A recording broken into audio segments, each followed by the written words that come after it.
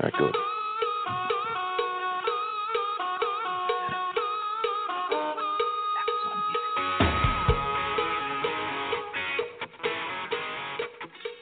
Good morning, sports fans. Fill up that coffee cup and that bowl. Sit back and relax.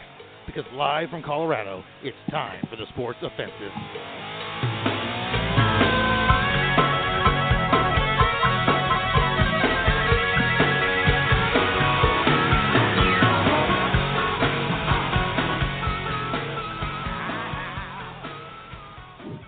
Good morning out there, sports fans, and welcome to the first episode of the Sports Offensive of the year 2019.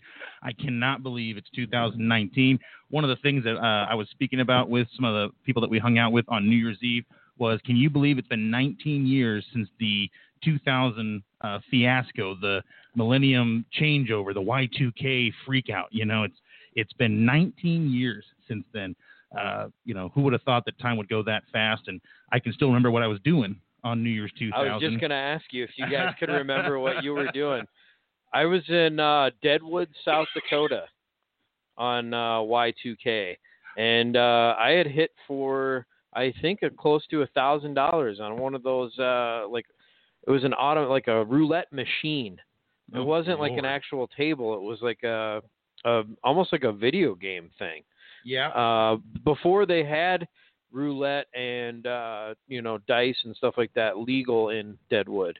Is that legal in Deadwood now? I believe it is now. Yeah. Okay. Yeah, pretty sure. That's the other thing that's crazy to think of. What's changed is gambling. How much has gambling changed in the last 19 years? Well, as we all know, the sports gambling was just legalized recently. Yeah. So that's definitely different. And I'm curious if things will be different when I'm in Vegas next weekend, betting on the games in the NFL. If there will be a change in how the payouts are done, if there's a tax on it, if there's a, how annoying would that be if all of a sudden, instead of winning $100 on a $110 bet, you win $94 on a $110 bet? I mean, that's probably where it's headed. At some point. So unfortunately, but it's going to be fun, Mark. We'll discuss the games later today, but there are some really close ones this weekend. Vegas has got them tight. So I'm glad I don't have money in my Bodog account, because I would not be happy to bet on any of these games. And I have a very, very, very good streak going in live football betting in Vegas. I mean, I think I'm 11 of, or 10 of 12, maybe for the last 3 years, I think. I mean, I've only missed it once. I got them all 4 last year, thanks to Stephon Diggs and you guys his crazy. Heard it right here. Bet against Marcus. You know what? When I'm a live bettor, it's not the same as when I'm a machine bettor, where the government gets involved and tells the coaches to lose on purpose or to win on purpose to screw my bets over. So guess you're going to have to move to Vegas. Yeah, if it wasn't for the 110-degree summers, I'd be all for it. Maybe if I can get myself a penthouse in one of the hotels there. It won't be long before there's a sports book up in Blackhawk. Yeah, there needs to be one. Of course, that would just be. I give it 3 years. That just leads to problems, though. Hopefully, there'll be one downtown here that we can go to that's closer. So, for me, I was in Vail on New Year's 2000. Was the first time I participated in a certain pharmaceutical that will remain nameless, but it was an interesting experience, and I'll never forget the cover charge at the bar we went to in Vail on New Year's Eve was $150 a person. And we had actually talked the guy down to $100 each since there was 10 of us. And we said, dude, we're giving you $1,000. We can't come in. And they were like, okay, we'll let you in. And we're just like, what bar was it? Do you remember? Oh, I couldn't even pretend to remember. It's the only time I've been in Vail for a night. So I was there for 3 days, and I just remember we partied our butts off, and it was a good time. Hint as to which pharmaceutical. Yeah, it might be. Exactly. It was definitely a downstairs bar. And it was all wood, and there was a bar like almost all the back wall of the bar, and then everybody was out and there was like a dance floor out there. That's all I remember. It's probably not even there anymore. It's probably been replaced. Oh, you were probably in the George.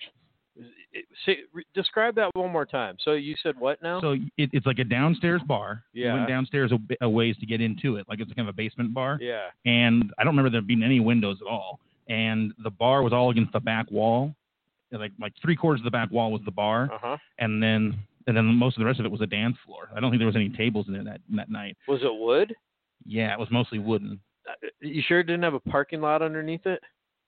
Oh, I don't know. What's that bar called? Was that 5280 something or 5280. That's no longer there. It's not there. We weren't driving, so I don't know if I was with you or not, but we were at that place in Vail. I again can't remember the name of it, but that floor has a parking lot underneath it. So when you get the band rocking and the dance floor are rocking, the whole floor bounces. Yeah, that was 5280. That doesn't sound wrong. That sounds like that might be what we experienced. Okay, I don't remember 100%. Yeah. If Captain Chavez is out there listening to the show, go ahead and call in. Maybe you can update us. I think it's the only person I still know that was with us on that trip. So that's a cool bar. They tore that one down a long time ago. Well, they were probably looking at future lawsuit there. I mean, that floor was bowling. I just remember we also we had cigars and let us smoke the cigars inside. Oh, cool. But that was also because it was year 2000. When was the last time you were in Vail there, Nate? Because I know you haven't skied in a long time, just like me. Oh, the last time I was in Vail, wow. It would have probably been, about 5 or 6 years ago. I mean, because West Vail's completely changed. Garfinkel's isn't there. I mean, the whole place is now Well, new. the mountain's changed quite a bit as well. Definitely. Well, because they've also purchased, not a word, purchased like every resort in the world. I mean, or how about every resort in the world? My cousin, who's a big-time skier, she's a super athlete, and so is her husband, and her kids are already becoming like super athletes. And they bought a pass to Tahoe, I think it was, and Tahoe is now part of the Vail group. Yeah, it is. And so they're like, we can go to Vail for 10 days. Almost all the big ones in the country now are part of either Intra-West or Vail, right? Yeah. Mm-hmm. Well, no wonder the prices are getting to be where I can't even fathom how people can go skiing. How do you go? You got to buy a pass. I mean, you have to spend like $600 to go one day with a family of 4. It's absolutely outrageous. Easy $600. Probably more like $800. But people keep paying it, so they're going to keep charging it. So, JP, where were you on the notorious Y2K? I believe I rang in the Y2 spider web. Yeah, we do. I was thinking I was in Atlanta for Widespread Panic, but that was 2001. I believe I was at Vesta downtown at a private party till the sun came up. Nice. So now is 2001 the technical millennial year? Right, because there was no year 0, so 2001 the 1,000 year. Right? That's a good question. I think. I remember from Seinfeld, right, when he goes. But really, it's year 1. The Cremanium, and Pneumania. And he goes, did you reserve it? Because he says there's no year 0, right? So you start counting at 1, and so to be at 1,000, you have to go to 1,001 or 2001. So I think 2001. So you were at the Millennials New Year's. You were at the Widespread show. I was at the Widespread show in Atlanta after mass transit stopped running. I was staying at the Four Seasons with Ruby from Spice and a whole bunch of the other crew. We ended up. I can always confiscate us a ride no matter where we are. We jumped in a 4Runner, headed up to the Four Seasons, get in the elevator. And our friend goes, "Nice drums tonight." I look up, there's Todd Nance of the band, the drummer, standing in the elevator with us. That's awesome. Do you ever wonder what like super celebrities do? Like when going on an airplane? Like how weird is it? Like how do you get to your seat and not get bothered? Super celebrities don't go on regular airplanes. Right. I guess. But do they all have private airlines? They can't all afford a private airline. Yes, they can. Wheels up these days. How much is it to purchase a private flight? A lot. I think you can get around the country for about $10,000 right now on Wheels Up if you want a private flight. Oh, I got a credit card. I'm going Wheels Up to Vegas, baby. I just always think about like if I were to go. One of my bucket list is to go to Thailand and Japan. Well, of course it is. And I'm thinking that if I can pull it off and I can actually go, which would be hard for me to afford anyway, but if I get to a point where I can afford it, I may try to go first class because I have heard about first class flying and it sounds just glorious. Well, full stretch out recliners and it better be for what they charge you. I mean, if you're going to do that kind of a big trip like that, you might as well just go all the way. I thought it was like $5,000 to go first class. And it's only like $1,600 or something like that. It's not that bad. I was like, as long as if you're going to blow that kind of money anyway, might as well just blow an extra grand. $1,600. You could have a nice hotel room for that for a week, Well, yeah, but if you're going to Thailand, your entire trip in Thailand should only cost you $45. I don't know if it's that cheap, but it's pretty cheap. It just depends on what part of Thailand and Bangkok you want to go to. Hey, That's why they call it Bangkok. I didn't mention any activities, JP. Quiet down. Quiet down. I'm just saying.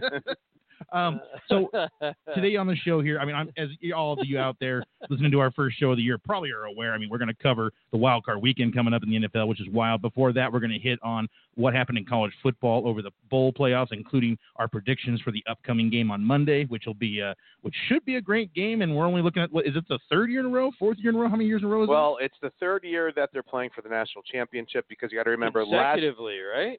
No, not consecutive. Last year. It was Alabama, Clemson in the semifinal. Oh, because they played Ohio State, right? No, they played Georgia in the final because they didn't want the rematch because it's when Alabama lost, Georgia beat Auburn. Georgia got into the college football playoff, even though Alabama had only one loss on the year. They put Alabama in. So Clemson played Alabama in the semi. Georgia played Oklahoma in the semi, which is down the Rose Bowl, which was a phenomenal game. Oklahoma was in it last year too? Yes. Man, wild game out in the Rose Bowl against Georgia. Yeah, and then real quick, we're also going to run over end of the year fantasy, just to kind of look at the top 10 players of each position, because there was some surprises, some numbers that I looked at. I was like, what? That guy was in the top 10? Like, I looked at that this morning. It goes back to shock you a little bit, about it shows what consistency does Mm-hmm. over a season, which can really skew results. And also because that week 17 can skew results because not all players are playing. There's only like 4 consistent players anyway. Feels that way, doesn't it? Consistent good players, I should say. Yeah. There's only like 4. all of my consistent players disappeared on the championship week, and I had the worst score of my consistent season. Is not that should not that's not even the word that we should use, because no guy, you got a guy like Adam Thielen who goes out there the first 8 weeks and just throws thunder down. It's 25 points a week. That's who I had, and that's when Cousins stunk, and he stunk, and I was just like, all right, Kamara's stinking. I'm like, my team just went down the shit. Yeah, I mean, the guy Juju did that. The guy was unbelievable. Yeah, Juju Smith, he was Kamara. incredible. But the whole team just was Gurley. Now, Gurley was an injury. Well, he was an injury, Cousins, fell off of a map or off the map. The other thing that was kind of interesting was the most consistent player. I mean, he still ended up like the 8th overall quarterback, which he always does. But what I'm talking about is it does skew it, because when you have a guy who's not good for like 5 weeks to end the season, it can just destroy your aspirations to be a champion. Yeah, and that did happen to me. I don't know if I felt that firsthand this year. And I don't know if we'll have time to talk about it, but I certainly have some things to talk about with Kirk Cousins and the Vikings. Of course you do. And how disappointing is it that how many playoff teams did we have combined and 0 championships? Oh, good Lord. Wait, what now? How many combined championship games were we in, or did we have a chance to go to? I was in 4 playoffs. Yeah, I was in 1 playoff and 1 championship. You were in 1 playoff, and you didn't quite make the championship, I didn't right? make the championship. I ended up 4th. I made the championship in 1 out of 3. You got 4th? I got 4th. My team won 8-0, then 1 and 4 after that. I'm sorry to I broke the mystique. Well, it was Nate's birthday when everybody. I'm like, this team's good, but I'm like, calm down, because that was Kirk Cousins when he went bad. Those are my bye weeks, but I almost won on my bye week with Baker. But Cousins went in the tank, and Thielen went in the tank. Kamara started getting less carries than Ingram, and Juju just started putting up average numbers. Yeah, I mean, he had I think 1 or 2 really good weeks in the last 7, but then they were more pedestrian. They were way Juju more didn't pedestrian. do well. I mean, he was in the teams, but most they of those were weeks. But in fantasy, you know what? It's like you look at Rigner, who won in the Fanatics. Gosh darn it, how many years is that? How many titles has he won now? Like 6, and he got 40 points from Zach Ertz. Yeah. He didn't have another player over 20, but he scored 140-something points, because it just goes to show you it's not like fantasy baseball. In fantasy football, if you have a 35 to 40-point score, your odds of winning go through the roof. It's why if you drafted Randy Moss that year, he played for the some people Pats. Just the light just shines down. Rigner.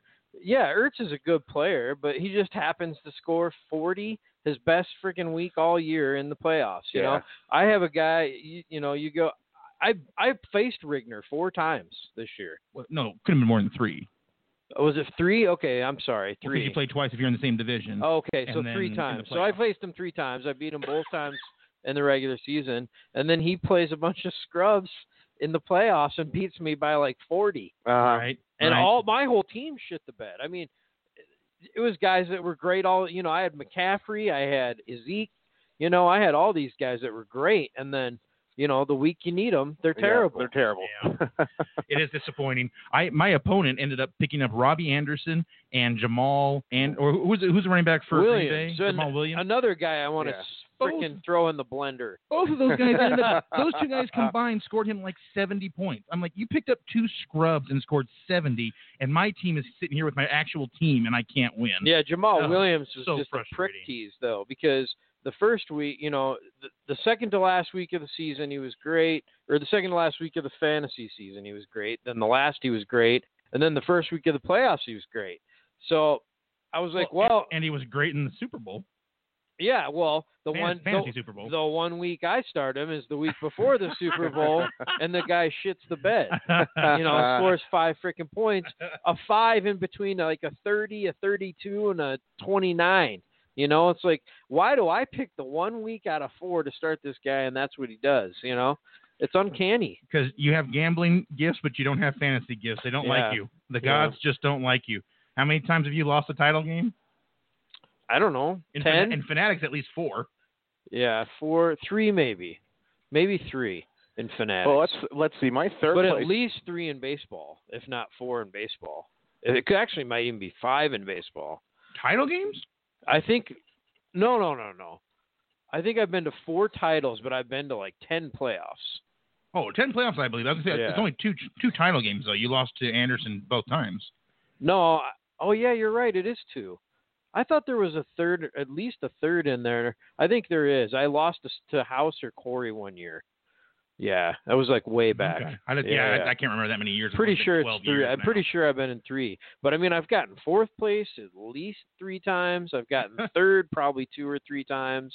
So, yeah, it's crazy. I don't even try in fantasy baseball anymore. Like this coming year, I'm probably going to just do straight chalk because it doesn't matter who I pick. They won't have a good year. I always have good teams, but then they are just terrible in the playoffs, My teams are usually fantastic from week about 19 on. So when it doesn't matter anymore, then every time I've taken Miguel Cabrera, guy's been terrible until I was out of it, and then he was a monster. Right. Then every year I don't take him because you don't play him. Well, no, I play him every week. Oh. But when I don't draft that guy, then he was scoring 600 points a season. Right. When I would take him, he'd score 250. So it's just weird how fantasy works. By the way, if you are listening to the show, we do appreciate it. If you could do us a favor and like us on Facebook, you can follow us on Twitter. You can also, or both of those are under the handle at the SPT Offensive. You can find us on Instagram under the handle The Sports Offensive with underscores between the words. You can head to our station website at thesportsoffensive.com. There you can learn about us and our show and listen to current and prior episodes. Again, that is at thesportsoffensive.com. You can always catch us live via the Blog Talk radio player on our site. And check us out on demand on Blog Talk Radio, TuneIn, iHeart, Stitcher, and as an iTunes podcast. We are not on Google Play. Don't go there. And we will try to get to are we on Pandora? We're going to try and get on Pandora. I've been reading into it. They're doing music and comedy, and you have to have a certain engine to run on Pandora, which I'm trying to do some research on because I've never heard of it. Okay. All right. Well, we won't worry about that one. So as of right now, don't look for us on Pandora. We might get on there at some point. Like to. We want to thank our supporters at Idiot Cult T-Shirts, Health Guru, EK Fit, and the Space Savers of Operation Organize. You can find all of them and links to their pages on our site. We do love callers, so give us a contact us at 929-477-3204. Again, the number here is 929-477-3204. Okay, we should probably swap these out, so maybe JP can make the guess later on, because both you, Nate, and I actually did the trivia question last night, so we know all the answers. And this one's not anything crazy. If you can probably look this up for yourselves out there. If you want to call in and answer the question, it'll be fun. Simple deduction. Basically, the question is, how many teams are in the NFL playoffs this season that were not in it last year? And this is, if you look over the last 10 seasons, guys, this is pretty common. Yeah, I can actually. There's a number of teams.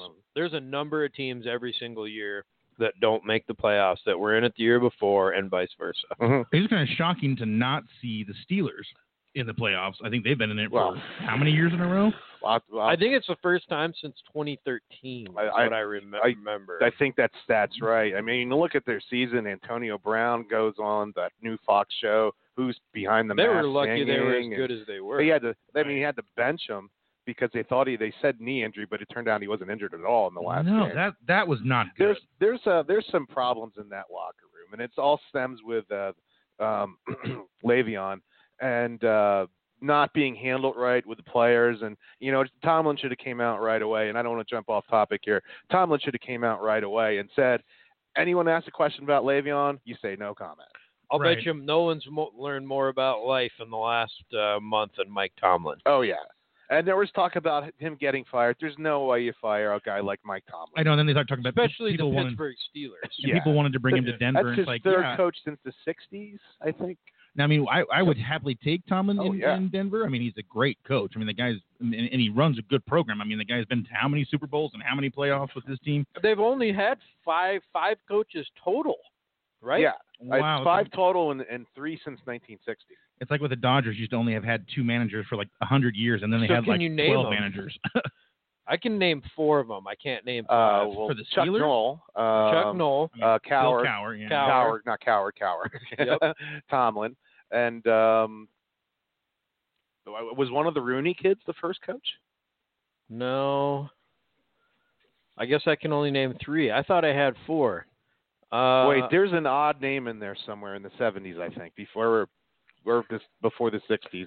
So it did go. Did it go right to Bill Cowher after Chuck Noll? I think it did. Let me just. I'll pull that up here. The other thing is they had Dick LeBeau there for like 40 years too, didn't they? Great defensive coach. Yes. Yeah. So hard to lose him. I think, you know what? It says a lot, and this is probably a topic for another day as well. I'm not going to go too off on it, but I think it does really show you what consistency can do for an organization.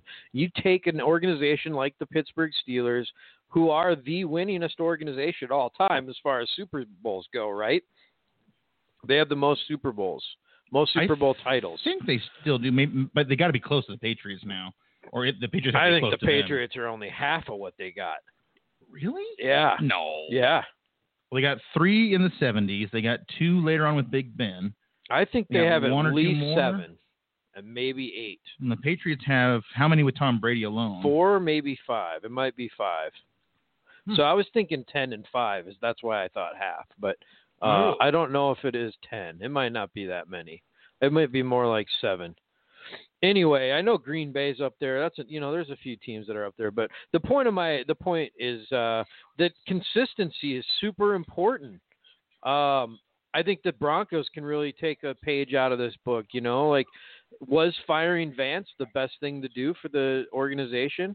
I think keeping guys in place, it does create a stability after a while. And then, hey, after 4 or 5 years, if the guy continues to do poorly, then, the problem is fans aren't patient. So, well, I can tell you there's a bunch of coaches before 1969 for the Steelers. Then it was Chuck Noll, Bill Cowher, and Mike Tomlin. Okay, so just those 3 since 60. Yeah. Well, the big problem for the Broncos is they had a mantra of less, I guess at least during the Pat Bowlen era, more Super Bowls than winning seasons.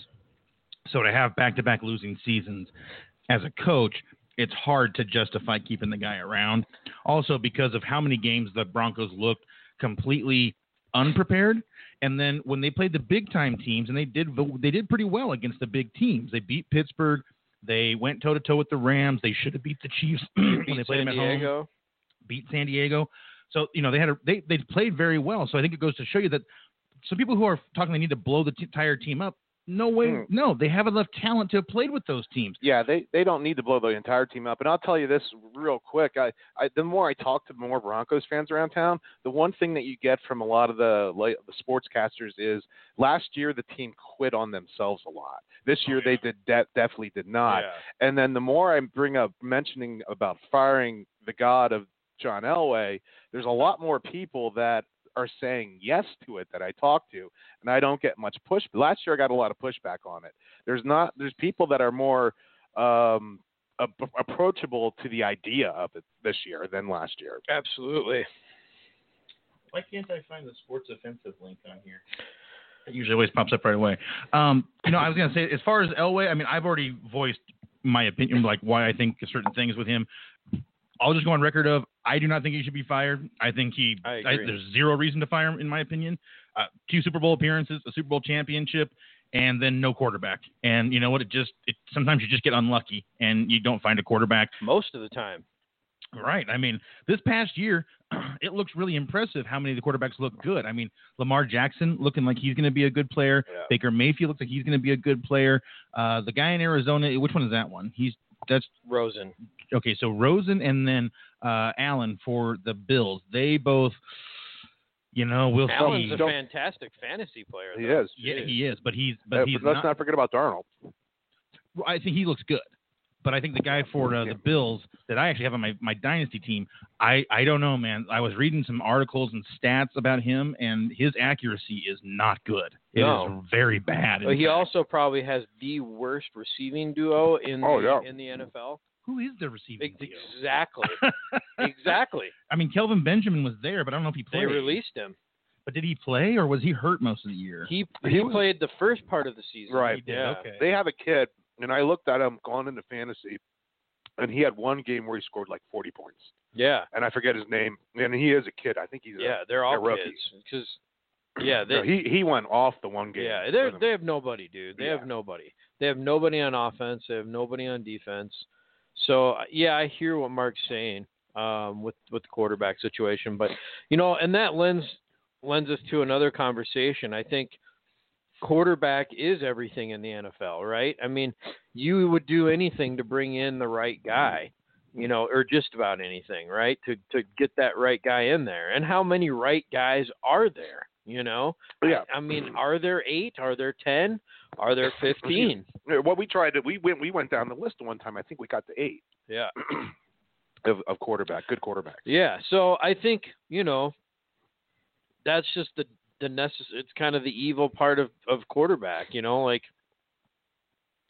here we are. This is the position that kind of defines the NFL. Defines how your team does. And there's 32 teams in the NFL, but only 8 quarterbacks to go around. So, it makes things really difficult for.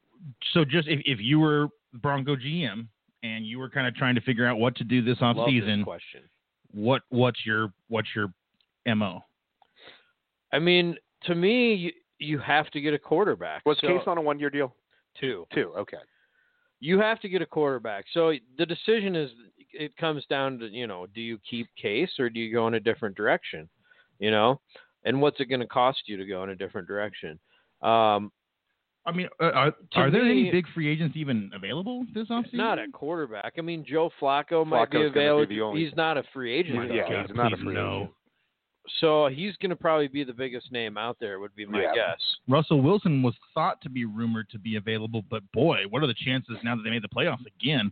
I mean, that guy's a stud. I mean, how did he take that team to the playoffs? Yeah. That team was not good. He just comes through in clutch too. He does. He is. He was that kind of a player at Wisconsin. He was that kind of player at NC State before he transferred. And that's why he got drafted into baseball. So he's just like Murray out of who drafted Oklahoma. him. I think the Yankees did, actually. I heard. I think you're right. It was the Yankees. Yes. I heard that Murray kid might not play baseball and might decide instead to declare for the draft. He football. is kind of. He already was drafted. Yeah, he was drafted 9th by He's been Oakland. drafted in baseball. Yeah, he was drafted 9th overall. But I mean, you can get drafted in both, right? Elway did. Elway did. Yeah, Russell did. Bo did, of Dave course. Winfield. Yeah, Winfield. Winfield actually all 3. Yeah. Oh. Only guy to get all 3. That guy's a monster, man. It's too bad we didn't get to see him in his heyday. Yeah.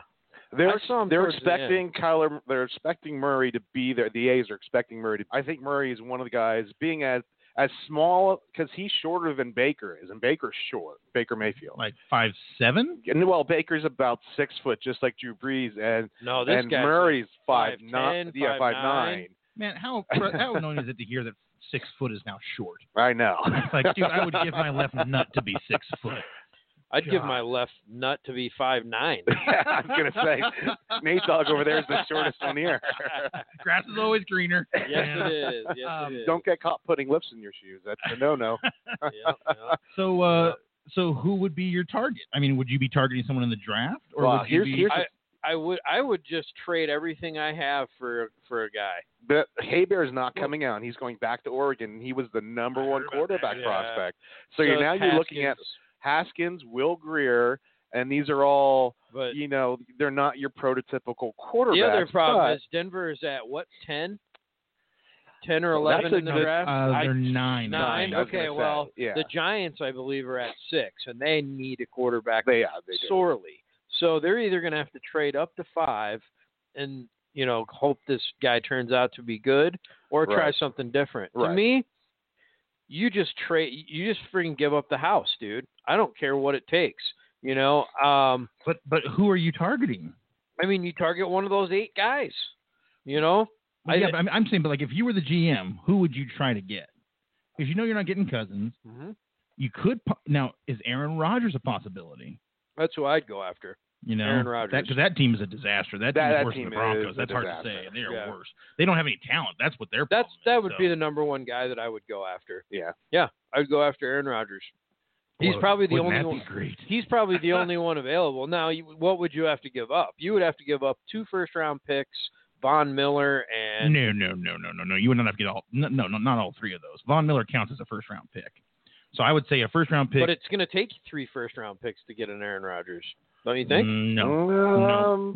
A Von Miller and a first, then maybe a 4th. I don't know, guys. I could see that.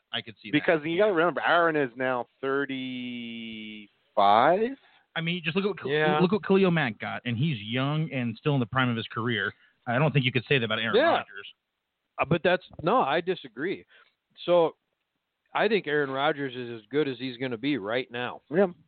I think he's – yeah, I do. I think he was maybe a little better, a year or 2 ago, but not much. And I think he's going to be very good for at least 2 more years. So, I think some injuries are starting to take some tolls on him, too. The injuries are starting to show. No, they are. It's a risk, certainly. And 2 seasons, I mean, boy, giving up 3 number 1 picks, Yeah, but if Khalil Mack was 2 first-rounders. Yeah. If we could do, he's young and in his prime, but he also plays a defensive position. This is a fucking quarterback. And it's the best quarterback in the NFL, possibly, or one of the 3 or 4. Top 3. Yeah. So, what do you think the Bears' record is this season if they didn't get Khalil Mack? I don't think Khalil Mack made a huge difference in their record. Yeah, I think he made maybe 1 game, 2. Yeah, maybe a most. game or 2. Whereas with Aaron Rodgers, I think the Packers pretty much would have lost every game.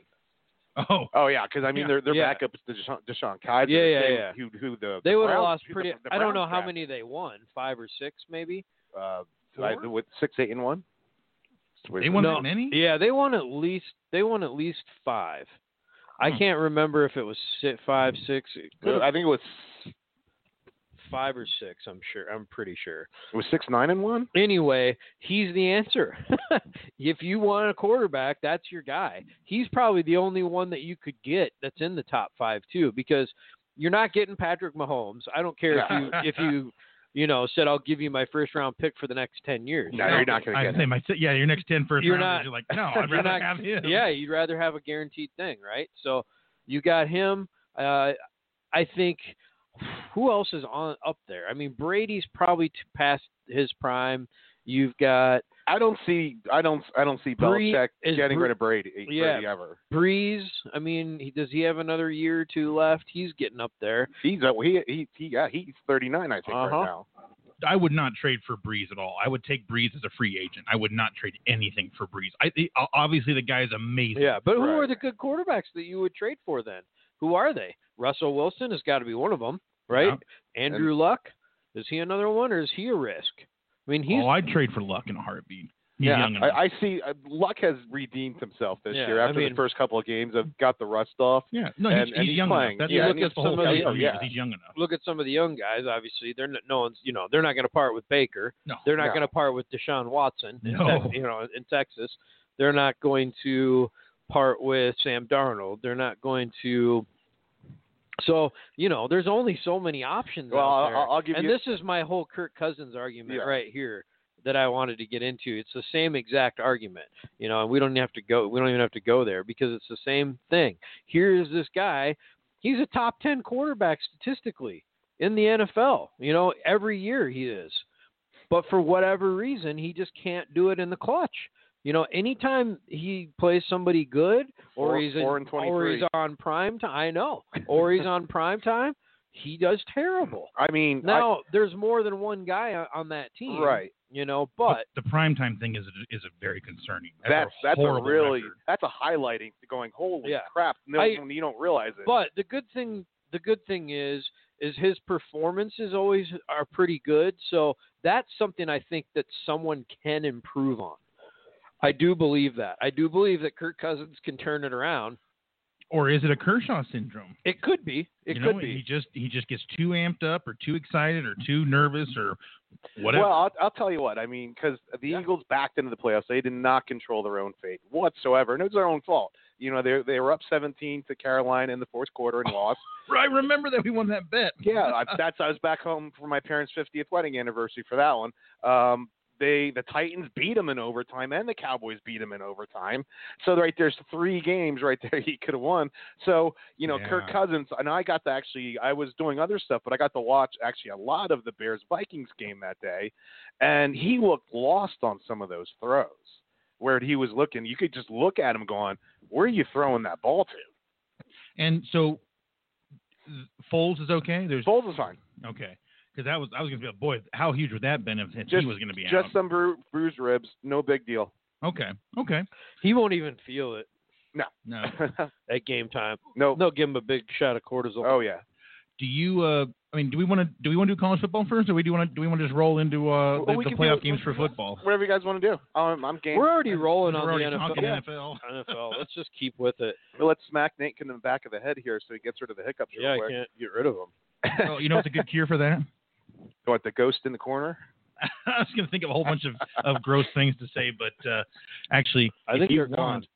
A spoonful of sugar, and I have sugar in my pantry there. A spoonful of sugar gets rid of the hiccups instantly because your diaphragm can't constrict for a few minutes. And that usually breaks the cycle enough that you don't have hiccups anymore. My mom taught me that cure when I was a kid. And I don't usually get them for very long when I get them. A minute or two. Gosh, I get them forever. Yeah. I'll get them for like an hour and a half straight. That was actually not a hiccup. That was a belch. That was a yip? My dad, worked in a hospital for all those years. He told me that there were patients who habitually hiccuped, nonstop for years. There are. How horrible would that be? Yeah, look in the Guinness hurts, Book man. of World Records. There's like a guy that's been hiccuping for years straight. What a horrible record to have. I mean, yeah, it's cool to be in the Guinness Book, but man, what a horrible way to get there. That's like being most times struck by lightning or something. What a terrible stat. What do you think? What do you just off the top of your head? Do you think someone's been hit 3 times? It's actually more than that. It's like 8. Yeah, it's like I was gonna say it's over 5. There's a guy who has been hit like 8 times. Yeah, I swear to God. Yeah, no. You're right. I know it was over 5. Yeah. It's ridiculous. It's really high. Don't stand next to that guy. Find out whatever religion that guy criticizes and don't criticize that one. Because that deity might be the right one. Or vice versa, right? Right. The one he is at, the one he worships. Maybe it's Shiva or Ganesh. So first game today is the Colts game, correct? Mm-hmm. Yes. So Colts-Texans. Dude, is that not an awesome matchup right there? Yeah. We got Texans favored by a point and a half. I think it's a point. A point now? I had it pulled up a minute ago. Yeah, point and a half was this morning at about... It's a point. Okay. Colts are a 1-point underdog. That's impressive. That just shows how good their defense is played. And who is the better defense? Is it the Colts or is it the Texans? Well, the Colts have been playing great. Here's a stat that I saw the other night, and it scrolled across the bottom. The Colts on defense are allowing quarterbacks to complete 71% of their passes right now. Wow. Which was an amazing stat. So bend, don't break? Is that what they're doing? That's what it looks like. When I saw that stat, I'm like, did I read that right? And I waited for it to come across the ticker again. I'm like, I did read that right. Yeah. So it was one of those things where I was like, that's really that's something else. Yeah, I think both defenses kind of just cancel each other out. I think it comes down to the quarterback play, and I will take Andrew Luck. I think Deshaun is a great player and is very mobile, which I think is going to help him today. They're going to have some, first downs from his legs for sure. They played twice this season, so they must be in the same division. They are. Who's so the South? The Texans have to be in the South. So is Indy in the South? They are AFC South. Yep. Wow, that seems kind of odd for where they're positioned on the map. It is. Yeah, it's a little weird. T.Y. Hilton had 2 huge games against the Texans this year. Yeah, Well, and he was the Texan killer. He's not 100%, unfortunately. No, he's not. the teams are 1-1 against each other, and each team won by 3. Yeah. So At home, right? yeah. So it's like who'd have taken that game? I mean, I'm going Colts, and we can talk about it later when we do the gambling corner if you want to get into it. But I'm going to take Andrew Luck in the clutch. I just think that they're going to get it done. Both defenses are phenomenal. Both quarterbacks are going to have a tough time today. The pass rush from both teams is really good, and you're going to see them running around a lot. Yeah. So I do think it's going to be a heck of a game, guys. I think you're looking at 21-20, 21-17. Sounds about right. With a touchdown or a field goal at the very end. I think it's going to be a heck of a game. So. Well, you've got the Texans are 2-2 in their last 4. The Colts are 4-0. Yeah. So, I mean, that goes to show you who's hot going in. And the Colts did shut out the Cowboys. Yeah. 3 weeks ago. Yeah. 3 or 4 weeks ago. But they certainly have not shut out the Texans. The No, Colts they have. also got shut out by Jacksonville. They a few did. years ago, That was a 6-0 game, if I remember right, without looking. 9-0 or 9-0, 6-0. Yeah, it was just crazy. something ridiculous. 18-0. No, it wasn't that high. It was single digits. Was it That's single how bad digits? it was. Yeah. That was like 4 weeks ago, I want to say. But 6-0. yeah, it was 6. I was going to say it was yeah. one of those But oddball then they scores. won 23-0. Yeah. So yeah, who? But that was a long time ago. I mean, and you're talking about more than 5 weeks. Yeah. But I mean, people are going in the memory. They're going to be watching film of that game. I'll tell you. Yeah. And Or look they at already have. the so. Texans just came into Philly and lost. So. Yep. Yeah, that is puzzling. That was the biggest game of the year, right there. Really for Philly was that win, because they lose that game, they're at home. Right now. Minnesota's there. What kind of a dream is it to get to play the Redskins the last week of the season when they're on their third quarterback? Fourth quarterback. Oh, it was a fourth quarterback. Yeah. What happened to the third string guy? I forget, but what do you remember? Was it fifth string? It was either fourth and fifth. Alex Smith, right, was their guy, and then Yep. Colt McCoy went down. And then they brought in a guy. Was it Derek Anderson? It could have been. There was some other guy that I didn't even recognize. No, that was in the last Buffalo. one. That was Buffalo. Who did they bring in? Mark Sanchez was there Butt for a fumble, minute, so that's 3. Butt fumble, that poor guy. I know. So he was 3. You're never going to live that one down. And then they had Josh Johnson. That's what it was. So Josh there's Johnson. 4. That was 4 guys. I was looking there. at him like Josh. I'm like, who in the world is this guy?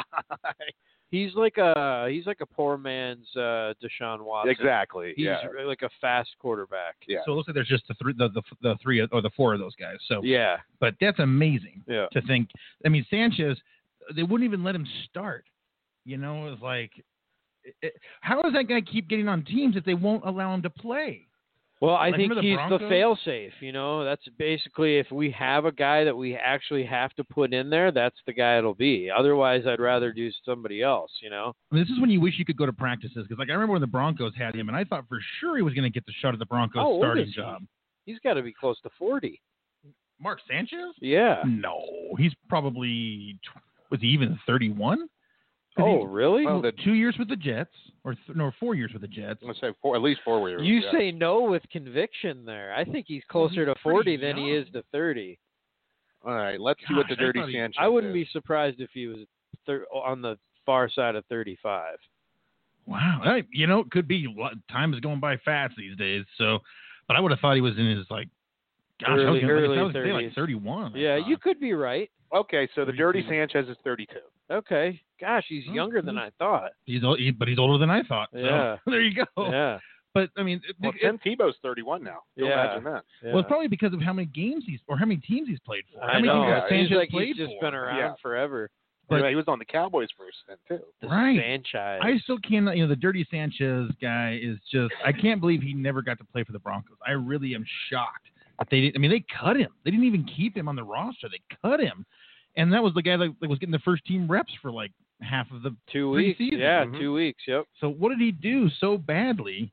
Is it just because I know for the Broncos has been their biggest Achilles heel for a while now has been quarterbacks throwing interceptions, and it continued again this year with Chase throwing like 5 times more than he threw last season for the Vikings. So, Well, Mark Sanchez threw in a lot of interceptions, and you're never going to live down the name Butt Fumble. Never, dude. What a great name, dude. Butt Fumble. That's like, dude. You could have. Why doesn't he trademark that? Yeah, well, should. I mean, make fun of yourself if it makes you money. You know. I mean, yeah. Always turn into the skid. Anywhere, you know? I don't think it beats Muscle Hamster though. That's my favorite nickname of all time. Yeah. Although I do love Chocolate Thunder as well. Chocolate Thunder, that's a good Chocolate one. Thunder? I think it was Daryl Dawkins. He was a basketball player. My parents have a picture of him in their garage. He is as dark chocolate as you get, and he's dressed in a baby blue suit with white pinstripes. Oh, but he looks good. Oh, I wish I had the picture to show you because you would. He's got this huge, big old smile on his face, and my parents literally come up to almost his chest. Don't mark my words on it, but I'm pretty sure he was the first guy to shatter a backboard. You're probably right. Okay. And that's why hence the nickname. Thunder. Yeah. Chocolate Thunder. Dude, that's just a cool name, dude. That'd be great for boxing, too. Right? Jeez. All right, so let's get our score predictions here for the Texans and the Colts. Who wants to go first? Well, I pretty much already threw mine out there. There'll probably be a little bit more points scored than I think just because they get tired at the end. So I'll go 27 Colts, 24 Texans. So, I'm sorry, say that one more time. 27 Colts, 24 Texans. That's actually the score that they beat them by. Oh. And you said Colts will win? Colts win, 27-24. Yep. JP, how about you? Let's see here. I'm going to go down with a 24-21 Colts victory. And it's going to come on a field goal in the last seconds of the game. So Vinatieri won't miss one again like he did last week? Well, he better or not. 2 weeks ago? I've only got 2 futures bets, and one of them is the Colts. So I'm really hoping they get to the Super Bowl and win it. And it's pretty good. I think it was like close to 20-1. I was going to say it had to be. I'll have to check my futures bets. I've still got some. I want to say it was 16-1 when I made the bet. Yeah, I had some pretty good nice ones. I'm still hoping. It's a long shot, but if the Bengals can win the Super Bowl, I'll make a chunk of cash. So the Bengals. Yeah. So I mean, fingers are crossed. In what year? Yeah, because that's too bad. Hey, nothing's impossible. They can still do it. They can still find their way into the playoffs. So I think I got the Chargers at 8-1, and I got the Colts at I want to say 16-1. I know I think I have 3 or 4, and both $100. So I have 3 or 4 futures bets on the Chiefs, but obviously they're not making it. They can't make it past the second round. And then I've got some on the Pats still. And obviously I had the Steelers, and I had the Bengals, and I had the Broncos, and I had the Vikings. I think I have the Chargers. I do have the Chargers still. So. I think I did one of the Vikings, but I early on I was a little worried about the Vikings when I saw they weren't dominating. Game. Well, they just weren't dominating teams the way that I was like. They were the first couple weeks. Yeah. Oh, yeah. First couple weeks they did. Are you kidding me? I crushed it with Cousins and Thielen. Yeah. But real quickly it seemed like that you could just tell the defense wasn't the same defense. And sometimes it's just an off year. I mean, there's nothing like scandalous or wrong or anything. Yeah. It just didn't quite work out. It didn't click. Yep.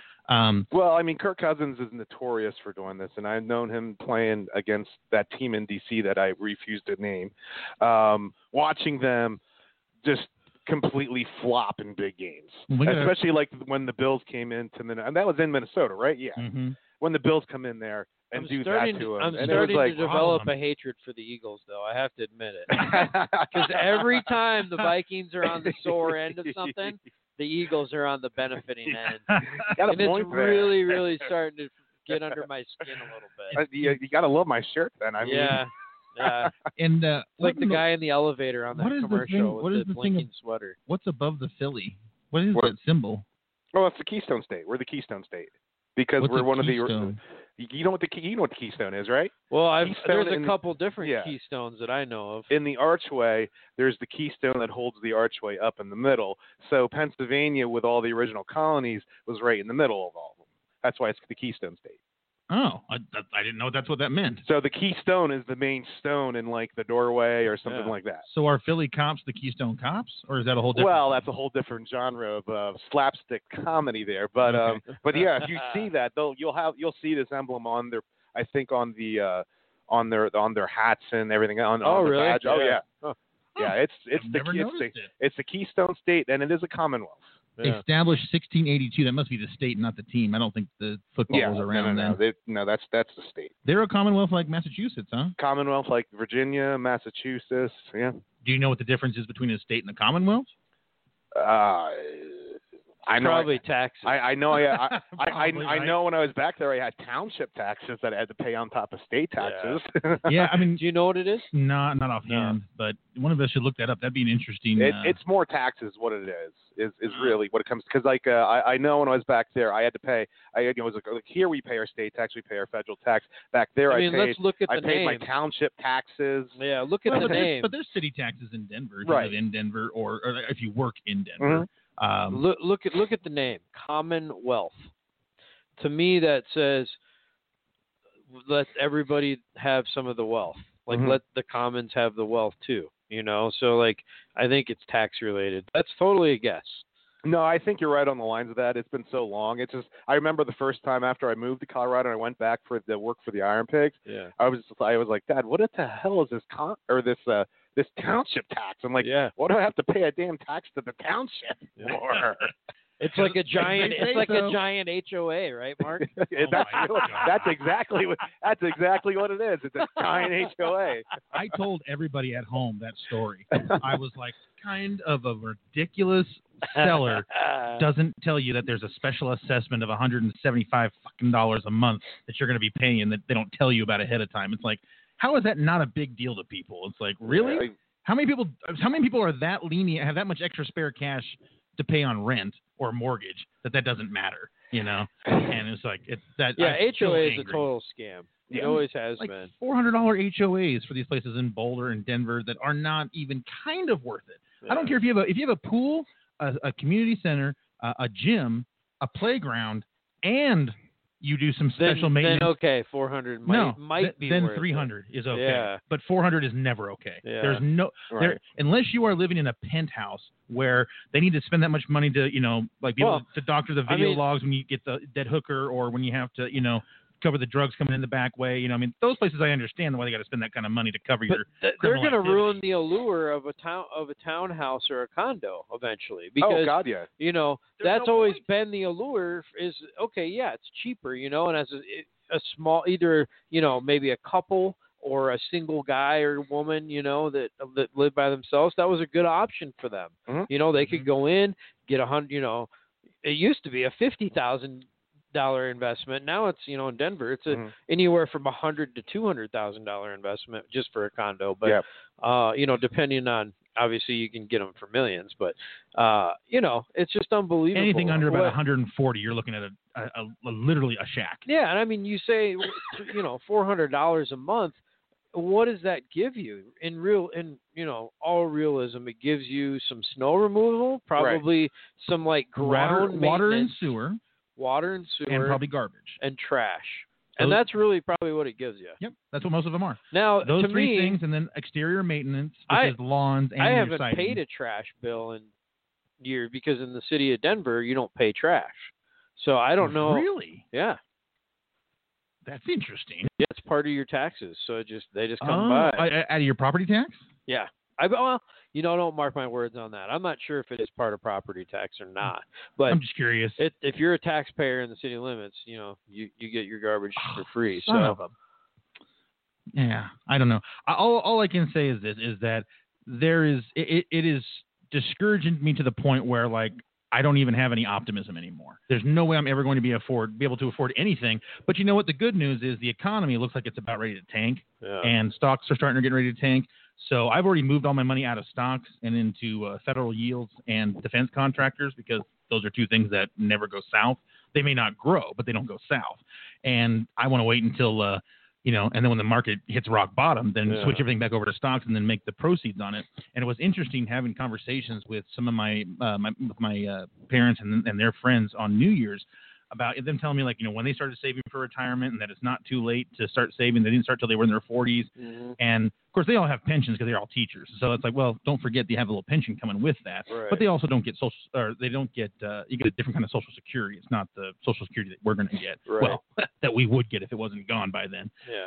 And it's really interesting, though, to look at, like, how fast money can grow. But they were all talking about how they had lost all this money. 2 words for you, dude. Compound interest.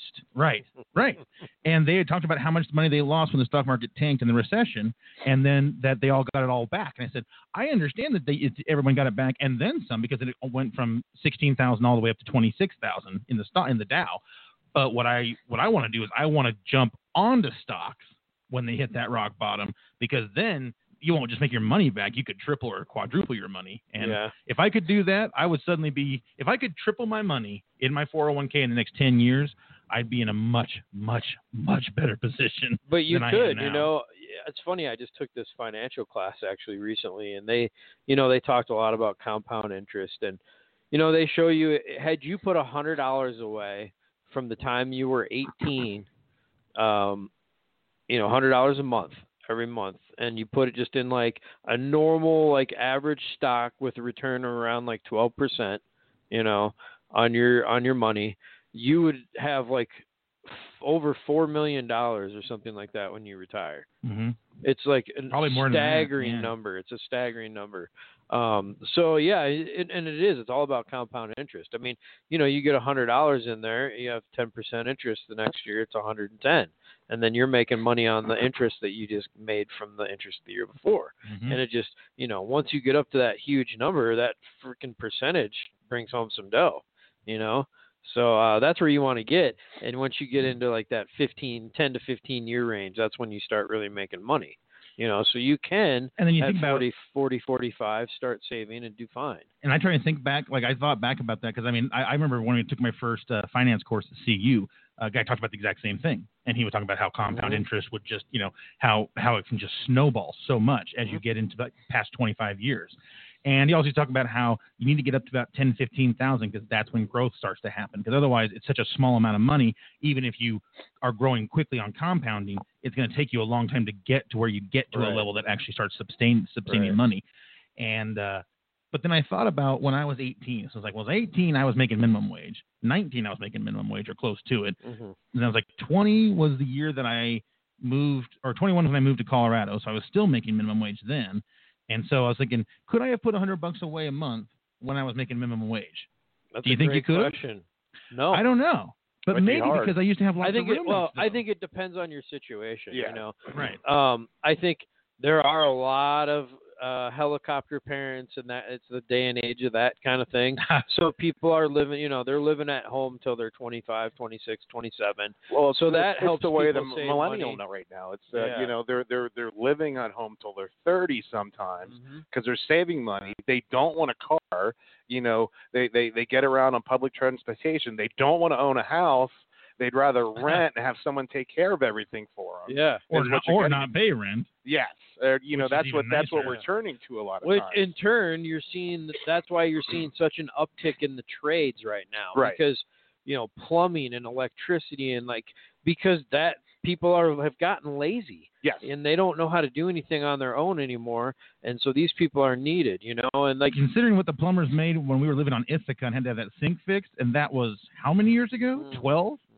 So I'll bet you as a plumber now you're making 60 to 70 to $80 an hour as a beginner. Yeah, I don't know if it's quite that good as a beginner. My brother's what they call a journeyman plumber, and I think it's at least 5 years you have to do that, if not 7, before you become a master. And then that's when you can start making some dough. Is when you become a master. You can charge hourly, pretty high. But right now, I don't. I'd be surprised if my brother made over 60. Okay. 60K, yeah. But that's really? in South Dakota. Okay. But they paid for his school. Nice. They were like, hey, you go to school, dude. My brother, he got a brand new truck, for all his tools and stuff like that.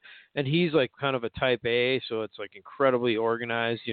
I think that's why they Yeah, I think that's why they knew that Zach would take good care of it, Sure. And so I think there's some angry people that are older than him that have been there a long time.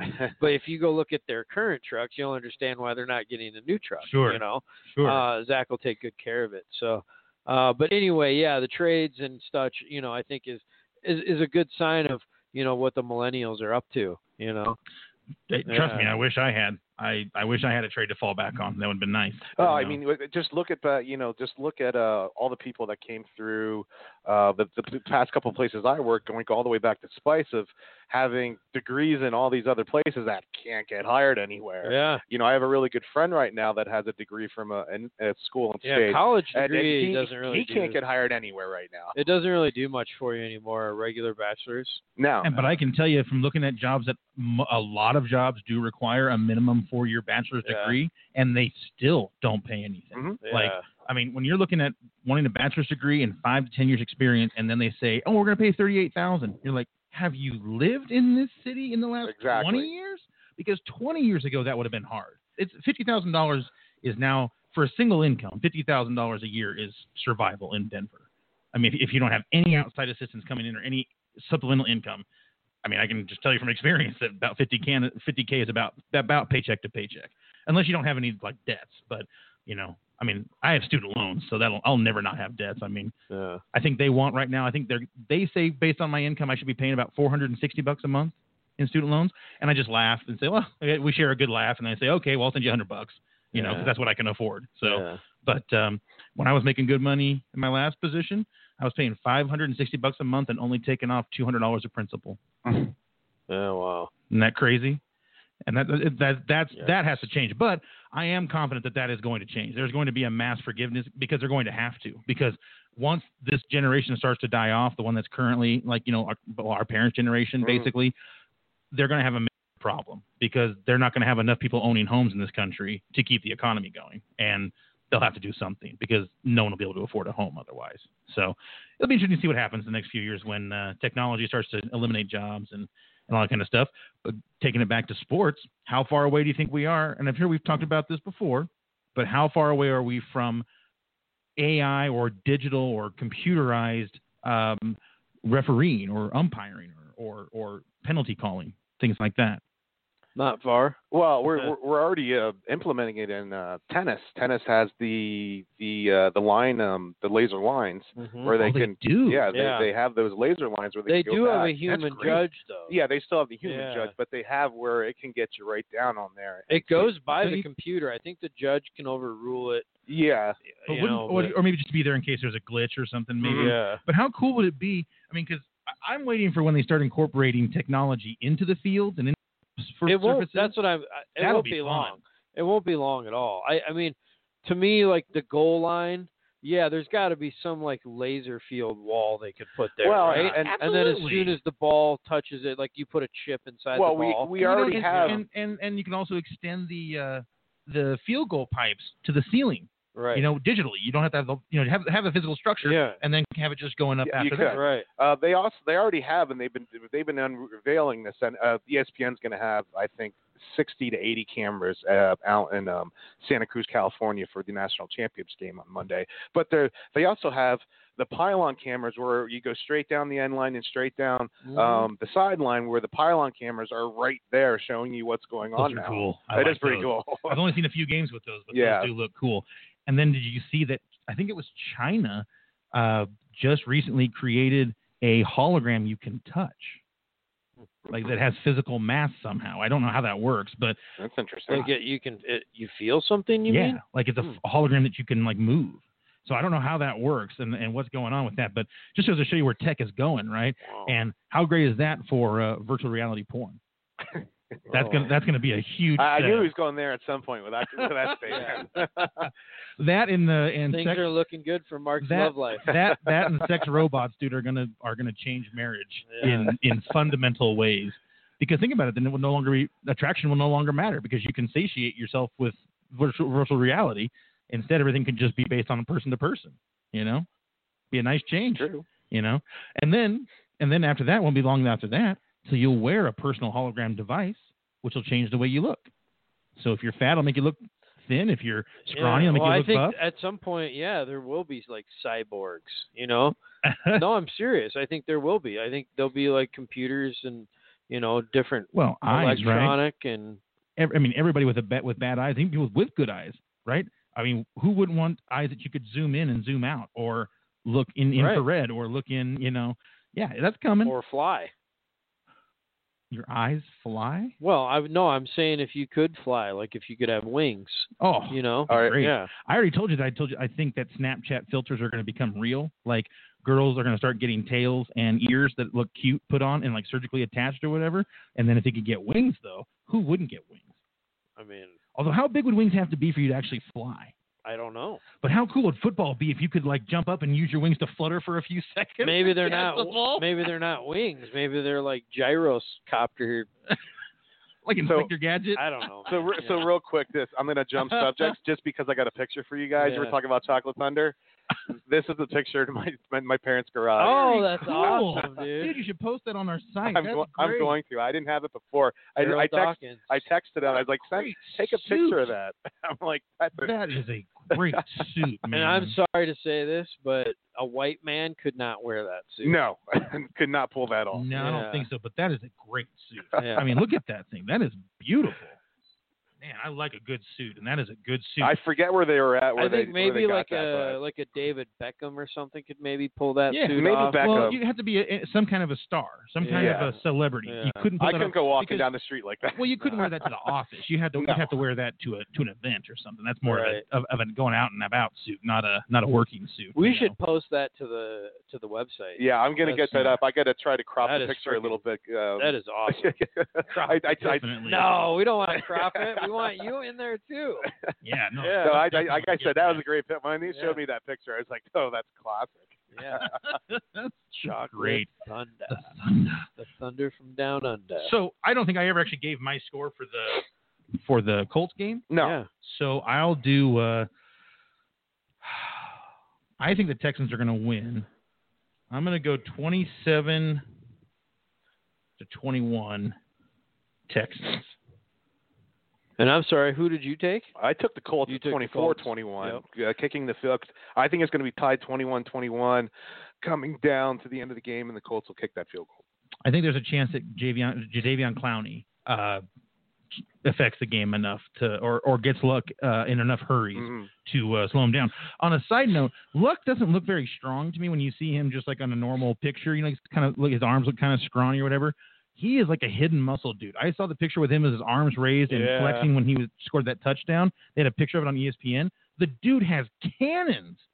I mean, massive triceps, huge biceps, and then another muscle group. I'm not even sure what it is. Yeah. And I was like, oh, okay, never mind. I guess he doesn't strike you as the type to work out, like a Peyton Manning. No, he spends his off season like in France and Paris and all that. But maybe it's the demeanor and the way he speaks. Like, if he doesn't cuss or, he's just like, oh shucks, it's great to be in the the playoffs, stuff like that. Well, that's his Stanford upbringing, I think, with just that pedigree background of everything. Because didn't his dad was in professional sports and he grew up around locker rooms?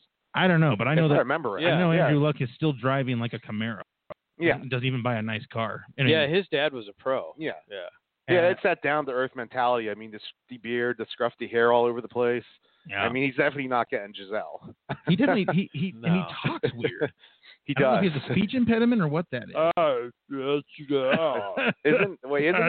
was real happy to make that pass. Isn't he originally from Texas? It's like he's Alfred E. Newman. I don't know. Yeah, Alfred E. Newman. Doesn't that sound like the right voice? Yeah. Or the voice they had in front of him in The Simpsons.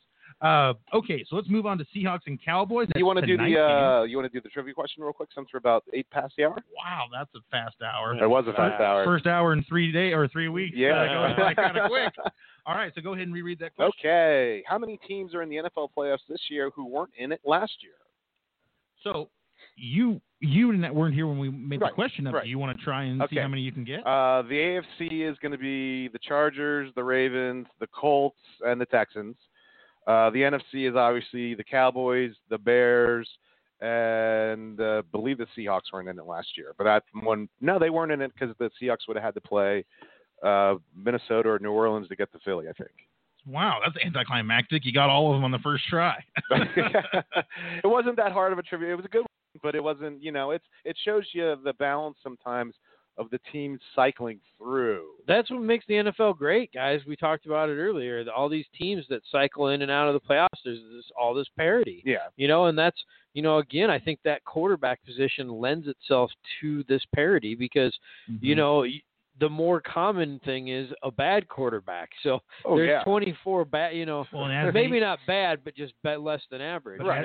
As the quarterbacks age, so their team's looking like, right? Like the Giants, the Packers. Yes. Who else do we got that's got an older because quarterback? That's how you build. Saints don't count. Well, look how the Ravens look with Flacco at quarterback, and all of a sudden now they're 6-1 with Lamar starting. And Lamar runs more than he passes. Those are the teams that continue to do well, are the ones that infuse the youth with what they have. Yes. The Patriots, the Chargers. Yep. New Orleans. Remember how good the Packers used to be at drafting? Mm-hmm. And how badly they've done now for about 5 years? Yep. It's hard. Yep. Like the Broncos, if Elway can do another good draft, because the last draft was great. If they can do one more good one, they've got a shot to really improve their team. Well, Chubb. I'm shocked right they didn't get rid of the GM in Green Bay. But I mean, it's not just Chubb. I mean, they had a nice draft. It was so nice when Chubb just fell right to him at 5. Beautiful. We'll have to look back and see because there were some good drafts this year. Broncos had a draft. They did. The Colts had a great draft. Colts did. And that Quentin Nelson has turned out to be a monster. And the linebacker they got in the second round is a monster. I mean, he's as good as Roquan Smith. Quentin's last year, wasn't he? Is he first year? I thought he was last year rookie. No, you're right. I'm sorry. Quentin Nelson?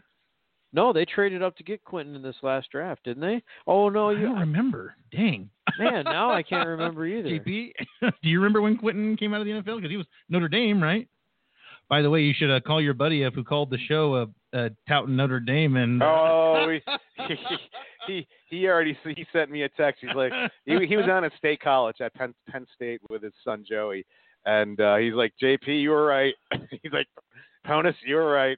I admit it. I mean, it could have just been a bad week, but because that was a slaughter. It was a slaughter, and I said it was an off week for you guys, but you also you held tough in the first one. We'll get to this in the college. What was the final? 30-3. Yeah. Yeah, it was one of the squeaker.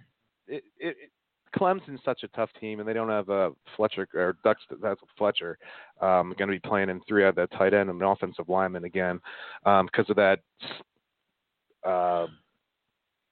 Article B substance that's found in supplements over the counter. Oh wow! That they tested positive for. What team was it? Was Clemson that lost 3 players? Yeah. And they're going to do it again. And they stills rolled? Yeah. Wow. So, I'll get to that when we get to college football a little bit more. But, yeah, Howie did send me a couple texts there to I just wonder. I have to say it makes me smile to know that Howie's eating some crow right now. Oh, yeah. And he'll be the first one to admit it. No, I know he will. When he's wrong. I don't care care about him eating crow as much as I'd like to see Notre Dame lose. Well, yeah, and that's the thing. It's funny because, on Golick and Wingo, Golick Jr.'s on the show, and Golick Jr. played for Notre Dame. And, boy, did they his dad, right? Yeah, his dad went to Notre Dame, then he got drafted by the Eagles, and he finished off with the Dolphins and the Oilers. And it was just funny, they were all, this and that, and leading up the game, and then all of a sudden it was like, oh, yeah, you got your butt kicked. Yeah, any given Saturday or Sunday. That's what it comes down to is any given day you can win. I mean, somehow the Buffaloes won 5-0 and then somehow didn't make the bowl games. I still can't believe that. Yeah, I can believe that in a little bit, and I don't want to get off topic here since we're talking NFL. I can believe that just knowing how McIntyre was as a coach. Not McCartney, guys. We're going way back there. McIntyre, the original coach. Yeah. Just knowing how he was as a coach and knowing how that game plan, you saw the speed and everyone adjusted to it, and he didn't adjust to everyone else. Right. And that's exactly what he's done for years. And McIntyre was interesting. He sure praised Jesus when they were winning, but he didn't mention Jesus at all when they lost. No, he did not. Like, hey, man, maybe Jesus was pissed at you because he was blessing you before. So yeah, that's a 5-0 team that went 0-6 to end the season. Was it 0-6 or 0-7? It might have been actually 7. It was 0-7. My bad. Pretty sure 0-7. Yeah. But we got the defensive coordinator from Georgia. That's a great hire, bringing an SEC defensive coordinator for that. Yeah, for especially that for a school known for their linebackers. Yeah, for that school to get him, he'll be able to go out to California and bring in talent.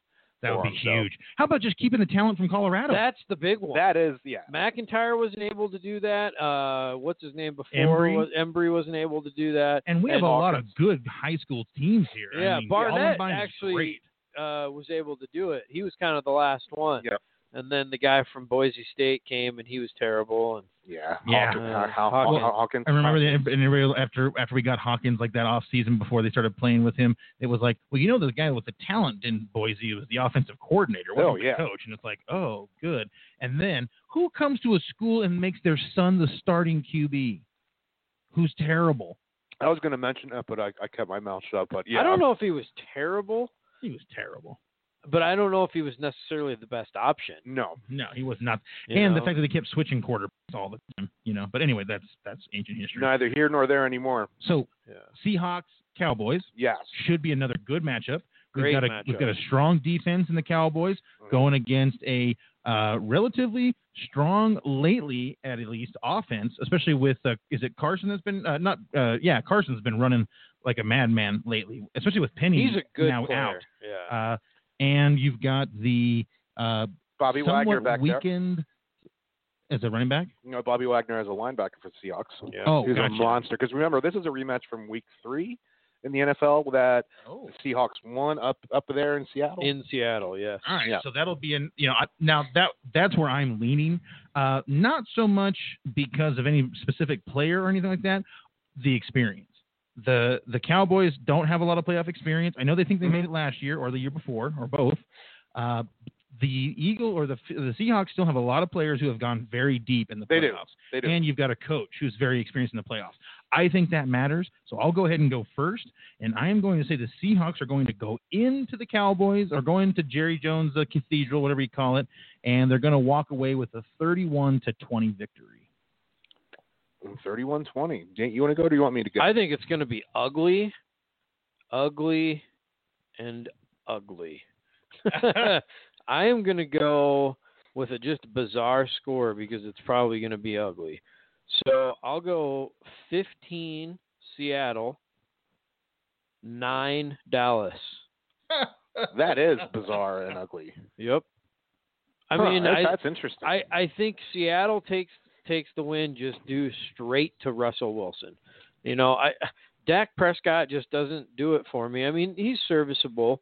Zeke is very good. They'll be able to ball control for a while. I think and do fairly well.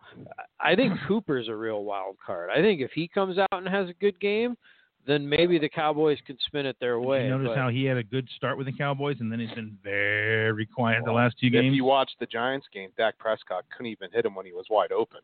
Well, that doesn't help. Yeah, it's not his fault if you don't get the ball thrown your way, especially if you're wide open. I'm gonna agree with you on this one's gonna be a weird score just because of these two teams. Yeah. Safety. And this $1 billion playpen that is no more because of the Vikings' new stadium and Atlanta's new stadium. This cow pasture, as I call it, it's gonna be a 26-20 Seahawk victory. Wow, so straight chalk on the Hawks, boys. 26-20. It's gonna be a odd bad game. day for the Seahawks. I feel bad for them. We're all picking them. That's going to be trouble. It's going to be an odd game, I think. Yeah, just the way that's going to come down to it. And that one last I looked was 2.5. So tomorrow morning we've got the Chargers going into the Ravens. It's 2. What? The spread is 2. Oh, 2 points on the for Cowboys. Yeah, for the Cowboys. Mm-hmm. And then how about for Chargers Ravens? Chargers Ravens is 1.5. Chargers are plus 2.5. Okay, interesting. I would not have thought they'd be favored, underdogs. I thought they'd be favored. I'm just going to go. Well, actually, JP, you go first. You got on this one. All right, Chargers Ravens. This was a really good game up until basically Adam Gates what's the tight end's name? Gates. Antonio Gates fumbled the ball, and it was a pick. That's right. It was the pick six. I mean, if you looked at fantasy points on this one, the Ravens defense had 5 points up until that scoop fumble and score. So this is an interesting matchup because it is in Baltimore, and it is Lamar Jackson. We're really not sold on a running game here. Mm-hmm. So you're not loving Gus Edwards? I think Gus is great. I just don't think they use him enough with the run option with the way they do it. I tell you what, this is Phillip Rivers' last chance. I think complete last chance. Yeah, I do too. So I'm going to go. They had a nice draft, by the way. Their freaking cornerback that they drafted is unbelievable. Unbelievable. I think Lamar gets some jitters here. It's going to be 31-24 Chargers. I think Lamar shows a little rookie status in this one, even though he hasn't showed it yet this year. So I agree. I think that the Chargers can stop the option running game that they do with Lamar Jackson, and I can't think of the last time I remember a rookie winning a playoff game. I'm sure there has been a few, but I can't think of any.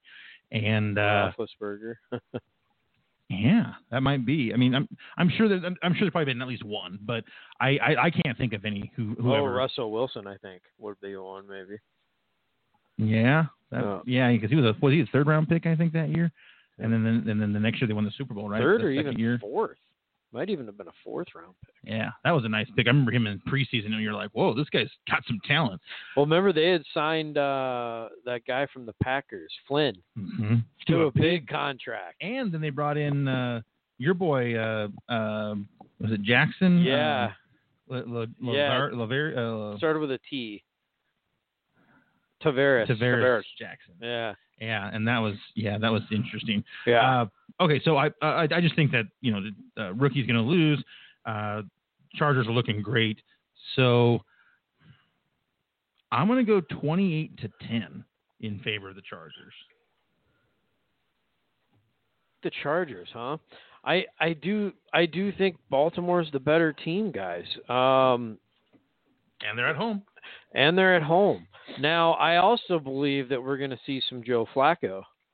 So,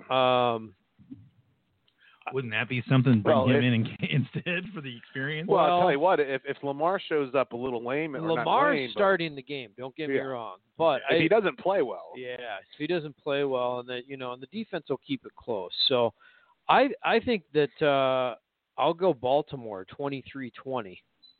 Now, Melvin Gordon is playing, right? Yeah. Okay. Last I heard he was. I just want to make sure of that. All right, so we got one more game to go. Eagles at Bears. Now, I know JP's taking the Bears, but I'm 6.5 point spread. For the Bears? Yep. So, Nate, we'll let JP go last. So, what's your score prediction? I like the Eagles to win the game straight up, actually. I think the Bears' defense is fantastic. But I don't think their offense is ready for the big time yet. I think they have some really good pieces. I think Trubisky is a pretty good quarterback. I think their two running backs are really good, and I don't know if that receiver is done, if he got hurt or not. That's a good question. Anthony Miller, is that his name? He's out. He is out. That's too bad because he's a good player. Yeah. That hurts them to lose him. But he's been gone for like 3 weeks. Personnel-wise on offense, they just don't scare me. Really, Tariq Cohen's the only explosive player left after this Miller guy getting hurt. So I don't know. I just think Baltimore is going to be able to kind of control the tempo of the game. And in the end... You mean Eagles? Or, excuse me, Philly. Yeah. Control the game until the end. And then I think Nick Foles will do his thing. Score? St. Nick. I think low, 23-20 score, yeah. So I'll agree with you in that the Bears defense I think looks fantastic. Looks maybe not quite Bronco level from their Super Bowl or Raven level from their Super Bowl or Bears level from their Super Bowl, but pretty darn good. On offense, I disagree. I think their offense is really good, and I think Jordan Howard and Tariq Cohen are going to be a huge problem for the Eagles. I don't think they can stop the run. I think they really can't stop the screen pass, and I think the pitch also they're going to have trouble with. I think it's not going to be pretty. I think the Bears are going to win, and I'm going to go 45-16, I think. So. Wow. Okay. I mean, it definitely has the potential to be like that. It definitely does. Nagy's a smart guy. He's a good coach. And, yeah, like I said, I think they have some pieces. I don't feel as strongly about him as Mark does. But, I do like Tariq Cohen a lot. I think he's a fantastic I think what they do have player. I think where the Bears are strong on offense is where the Eagles are weak on defense. And that's why I think it'll get ugly. Yeah, it's good. But Doug Peterson could get a taste of his own medicine here with right. an innovative offensive mind coming in and kind of showing him the business. A Philly special to Trubinsky in the end zone. I don't see it. I think Foles is too much. I think Foles is too good. And takes it home. So Saint Nick, I like that. Well, I like how you say that. Saint Nick. All right, JP. Well, we let you go last for your boys. Well, I'll tell you what. I'm going to pull the Fowler Herb Street of calling the game where they're not allowed to pick the score or the winner because they can't do that on game day. So they'll they always give their expert opinion on it. So I'm not going to, since it's my team, I won't pick a score.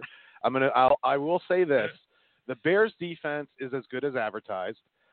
Make no mistake about it. Trubinsky, I'm 50% sold on him and 50% not sold on him right now. Yeah. And the game's going to go on. The game's going to go on is Long and Fletcher Cox going to get in his face, and how many sacks are they going to get on him? Just as many as they're going to talk about Khalil Mack and everybody else getting sacks on Nick Foles. And I think we're going to be looking at a pretty damn close game in this one. I don't think it's going to be on any type of a blowout end. I think you're going to see with Nagy and Peterson two really offenses that change during the course of the game to the matchups that are presented to them. And that's what I'll give you that much. I think it's going to be a good game, and looking forward to seeing it. And it's one of those things where it's where you have two really innovative coaches, and I don't think Trubinsky's quite there yet as a quarterback. So it's going to be interesting to see how Trubinsky handles that sort of pressure. And granted, he's at home. It will be very interesting. It's the first time he's had pressure. Yes. And the last time correct me if I'm wrong, one of the last times he had pressure is when the Patriots came in and beat them at Soldier Field. I believe Trubinsky started that game. I'm not 100% sure, but I know he got hurt during the season. Mm-hmm. But that was one of the last times they had a lot of pressure on him, is the Patriots game and everything like that, with those guys coming in. Sure. So, I'm looking for a close game, and it's going to come down to how Trubinsky plays the game and the adjustments that are made at halftime to see if the Bears can get people open against the Eagles, which they can, and to see what Doug Peterson does with St. Nick and the full accompaniment, because right now they've got a full accompaniment of weapons ready to go. Running back by committee this year, unfortunately, but they got Alshon, they got St. Nick loves Nelson Aguilar for some reason. Golden Tate. Golden Tate. Jesus. Zach Ertz. So, it'll be like I said, it's going to be a close game. I'll be sitting flat dab in front of a TV for this whole thing. And I'm so bummed they made this the Sunday afternoon game. I was too. I wanted it to be the Saturday night game. Yeah. Cowboys and Seahawks should be the Sunday night game, because that one everybody can miss and not worry about it because no one really cares. It's going to be probably a boring game. So, I just thought. I was really hoping that they would make this one tonight's game, and they didn't. Would have been great. Eagles. Oh, they should have done it. Eagles versus Doug Peterson versus Nagy could end up being, because you got two pretty darn amazing schemers there. You do, and it could just come down to who picks the correct offensive scheme to counteract the defensive scheme the other team, or who adjusts better in game too. Exactly. Yeah. And we've seen Doug adjust in game. Like there's no. He tomorrow. has a history of it. Yeah, he has a history of it. So, it's going to be. And I don't game. mean not to give a pick, but it's my home team. No, I bleed green. And anytime I pick on my home teams, I usually wind up losing, or I wind up winning money and losing, or losing and winning and losing money. So that's why I try to avoid betting on the Broncos for that reason. So I love the Herb Street because they're not allowed to pick because they're calling the game, so they can't show favoritism. Now, so I always like that analogy. We don't have to go deep into this issue at all, because we need to get to college football and then fantasy if we have a chance. But interesting on all the firings that took place, because a lot of coaches got fired. 8 of them, right? And they happened on Sunday nights. Yeah, and not Monday morning. It wasn't even Monday. Yeah, it wasn't so even I have Black Monday. I have Jets, Buccaneers, Bengals, Dolphins, Broncos, and Cardinals. I'm not saying that there aren't more. Those are the ones that I found. How many is that? 1, 2, 3, 4, 5, 6. I thought that there was 8. So there could be. I don't have Packers on there. I was going to say, yeah. So there might be another one. Giants didn't get fired. Arizona. I've got Arizona. Cardinals. Yep. Oh, you know who you actually don't have on here? The Browns. Because Hugh did get fired during the season. Yeah, but there's not. It's not. Is it an opening or? Yeah, it's an opening. It's an opening. They're interviewing the interim coach, but it's an opening. Yeah, it's an opening. So that's it. That was. Mike McCarthy might go there. Yeah, you can see that. All right, and then I know the Broncos interviewed Chuck Pagano, which I'm not sure if I'm happy about that or not. So here, this is kind of interesting. You guys might find this fascinating or not, but. So Chuck Pagano, they have ties here. So when I worked for Pasta J, he's good friends with the Pagano family. Yeah. So John Pagano, who was an offensive coordinator, I believe in San Diego last year. I don't know where he's at this year. Is from this area, and his wife lives here. Their kids play football here at Centaurus in Louisville. So he's got some family here. Well, and his dad was coached high school here for decades. That's right. His dad coached. That's right. So there's a big pedigree. It rolls deep, and I think does. Elway is the kind of guy that's going to look at experience and past experience, and I mean, this guy has shown a couple 11-5 seasons, he's also had a couple bad ones, but I think if Elway likes his demeanor and, his approach to the game with the X's and O's, then I think he's certainly the guy that they're going to hire. But there's, I think Zach Taylor's a dark horse. Yeah, I'd like to have that. Yeah. But I think he might be better as a coordinator first. Yeah. Yeah, there's a big jump to go from a position coach to a head coach, It is. It just depends. If you're a good manager of people and a good leader of people, then I think you'll be just fine. Yep. And that's what the coach is anymore. They're a spokesperson / manager. And you can't tell a player, a 23-year-old millionaire, what to do. Yeah. We saw that with T.J. Yeldon, right? I mean, and Fournette. I mean, they may have to jettison both of those guys in the offseason, which would be a disaster. Or sit them down and just be like, "Look, asshole." Well, I mean, because what's his name's gone. He's a free agent, T.J. Yeldon. Yeah. So it's all about Fournette. Yeah. But Fournette, well, he's a beast because he's not been doing well for that. But for when the 2 years when he plays there, and does well, they win. Right. So that's a big piece of it. But yeah, it'll be interesting. That's another team. Pagano's an interesting choice here because if I remember right, Jim Irsay and Pagano didn't necessarily see eye to eye. Right. Especially when Pagano went through cancer. He went through cancer, something like that. And I know that Irsay and him didn't really get along all that great. And well, like I said, I whatever happens, happens, and I'm sure they'll go an experienced route. Well, I'm going to throw another one out there that I saw in a couple different reports. The Baltimore Ravens are shopping John Harbaugh around for 2 first-round draft picks. Why would you give 2 first-round draft picks for him? I mean, for a coach, I wouldn't even give one. It's just dumb. I wouldn't give you any play. I wouldn't give you any picks. I agree, but it's been thrown out there in the rumor. I saw it. And of course, there's always that Denver writer who's like, "Yeah, we should do that." Oh yeah, he jumped all over. Unprecedented? Have coaches been traded before? Gruden was traded. Oh, Tampa right. Bay. Yeah, Gruden got traded. That's right. And in that case, it might have been worth it. But, I mean, that was a team that was right on the cusp already. Right. And honestly, we got to give Tony Dungy credit for building that roster because Gruden did build that roster. No, Gruden never built that roster. It was all Dungy. And the reason they won the Super Bowl was because the new Oakland coach was such an idiot that he didn't even change the audible calls from the year before offense. And so the Tampa Bay team literally, like, was it Derek Johnson was the linebacker? He said we literally knew what play was coming 80% of the time. He was one of them. And it's like, wow, that's scary that you were that lazy that you didn't think the former coach would still know what he called the audibles. Blows my mind. There's people out there like that.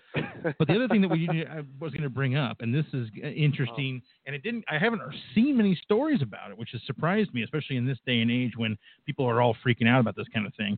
But how many of these coaches were black? All of them. Well, not all of them, but a lot of them. Pretty much I mean, all of McCarthy was white. But, yeah, Buccaneers, Jets, Bengals, Broncos. Now, Dolphins, no, that was Gase. Adam Gase. And then Cardinals was a black guy, right? I don't know. Pretty sure. I'm pretty sure he was. But why was the Cardinals coach fired in 1 year? Was it really because he just didn't use David Johnson? I don't know. They let him fire the offensive coordinator, halfway into the season. Was that part of it? I don't know. I think that he was fired in 1 year because with Chosen Rosen being there and Larry Fitzgerald and David Johnson, that they were so bad on that offense. that they didn't see that the ownership didn't see a future with him there. Yeah. Because I talked about this with Howie about college football, about the Houston coach getting the quick hook at 15-11, and another guy got fired right away. Well, and the Cardinals looked listless. Yeah, I mean, they there did. was nothing. There was nothing there. Well, so tell me this: they're going to have the first pick in the draft. Where do they need to go? They can take anyone they want. Nick Bosa. Yeah, Joey Bosa's brother. What does he play a position? Defensive line, defensive end. And is he high talent? Super talent? He took off he got hurt and then he decided. Is he as good as his brother? Oh yeah, he's just as good. Yeah. Now I heard that there's 3 real good offensive tackles in this draft in the top 15 picks. There are. I mean, I'd love the Broncos to go that route, personally, just to grab a top shelf lineman. Well, I mean, a top shelf lineman makes so much difference because they can one-on-one any player. It instantly opens your line up, and anyway, I don't need to get into that. It's also another thing that would separate you from the pack, because another thing other than quarterback that teams really suffer is offensive line. Yep. And so the good ones stand out. If you look at, all the good offensive lines are pretty much in the playoffs. I think the Steelers might be the exception to that. Mm-hmm. But they were very close.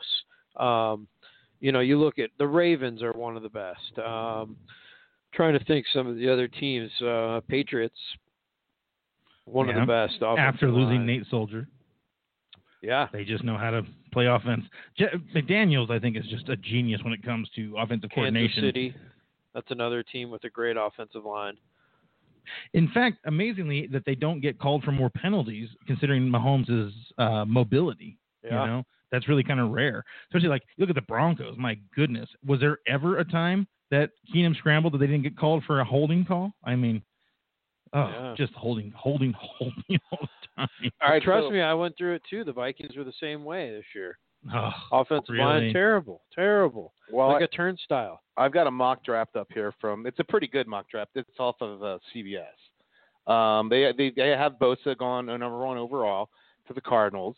They actually have go through them all. I'll go real quick because this is actually a pretty good one. Bosa the Cardinals, Josh Allen the defensive edge for Kentucky. Great player. The Jets taking Quinnen Williams, defensive lineman, Alabama, another great stud. Jacksonville, Oakland mock trade, Haskins, QB, right there. I don't see Oakland trading out of that spot. I don't either, but it's interesting. Unless you get it's two an firsts. Interesting trade. Unless you get a first this year and a first next year. Or unless they trade David Carr. Right. The thing is how does Haskins? No. This is the Jaguars acquiring the Oakland pick. Yeah. I know. So you think if they trade David Carr and get some more picks, they'd trade that one away? No, they wouldn't trade it away. Oh! I thought you were saying would. Sorry. No. They wouldn't trade it away. They got Tampa taking Greedy Williams, quarterback on LSU, who's an all-everything SEC player. The Giants taking Jonah Williams, offensive tackle out of Alabama. He's the stud. He'll pancake you every time. That guy could be a Hall of Fame And then lineman. Here's your trade down from Jacksonville to Oakland to 7, and getting Dylan Farrell, the defensive end from Clemson. Like I said, Clemson has 3. They have 3 defensive linemen that are could be first-round NFL draft picks. Really? And that's why when Fletcher isn't playing, but yeah, that's how good they are on the defensive line. 3 first-rounders. The Lions getting Rashawn Gary, defensive lineman, Michigan. Good player. He was part of that. I think he's one of the guys that took the bowl game off where they got slaughtered by Florida to protect his draft stock. Ed Oliver, the guy I was talking about that didn't play the last part of the season and got Major Applewhite fired from Houston, in my opinion, because of the way he treated him. On a Houston defensive tackle, Ed Oliver. And here's the interesting one. At 10, Drew Lock, the QB from Missouri, who's actually a very good pro-type quarterback out of Missouri. Really? Yes. I don't know him at all. So He played very well this year. He scored a lot of points through for a lot of yards. He's kind of a Baker Mayfield type player. Yes. He's like he's not a huge. He does have a freaking cannon though. He does. He has an absolute cannon. And he didn't have much around him at Missouri this year, but he stood out even without a lot around him. Okay. But now, how about Duke and Kentucky? Are their quarterbacks good or worth really looking at? I mean, I tell you what, the running back out of Kentucky is definitely worth a look. He's a stud. Yeah. There's a running back out of Memphis that's a stud too. The Duke quarterback, I mean, if I go down here, I could probably there he is, Daniel Jones, Dolphins, Duke at 13. I think that could be because they're getting rid of Tannehill. Who do they add at 18? At 18, Minnesota offensive tackle, Florida, Jawan Taylor. That's what we need. Yeah, you do. I want the Broncos to take an offensive lineman if it's at all feasible and he's at all at the high talent level. But in fact, half of those top 10 teams to me should be taking an offensive lineman. But defensive line seems to be the in vogue pick. I guess that maybe that's the strongest position this year.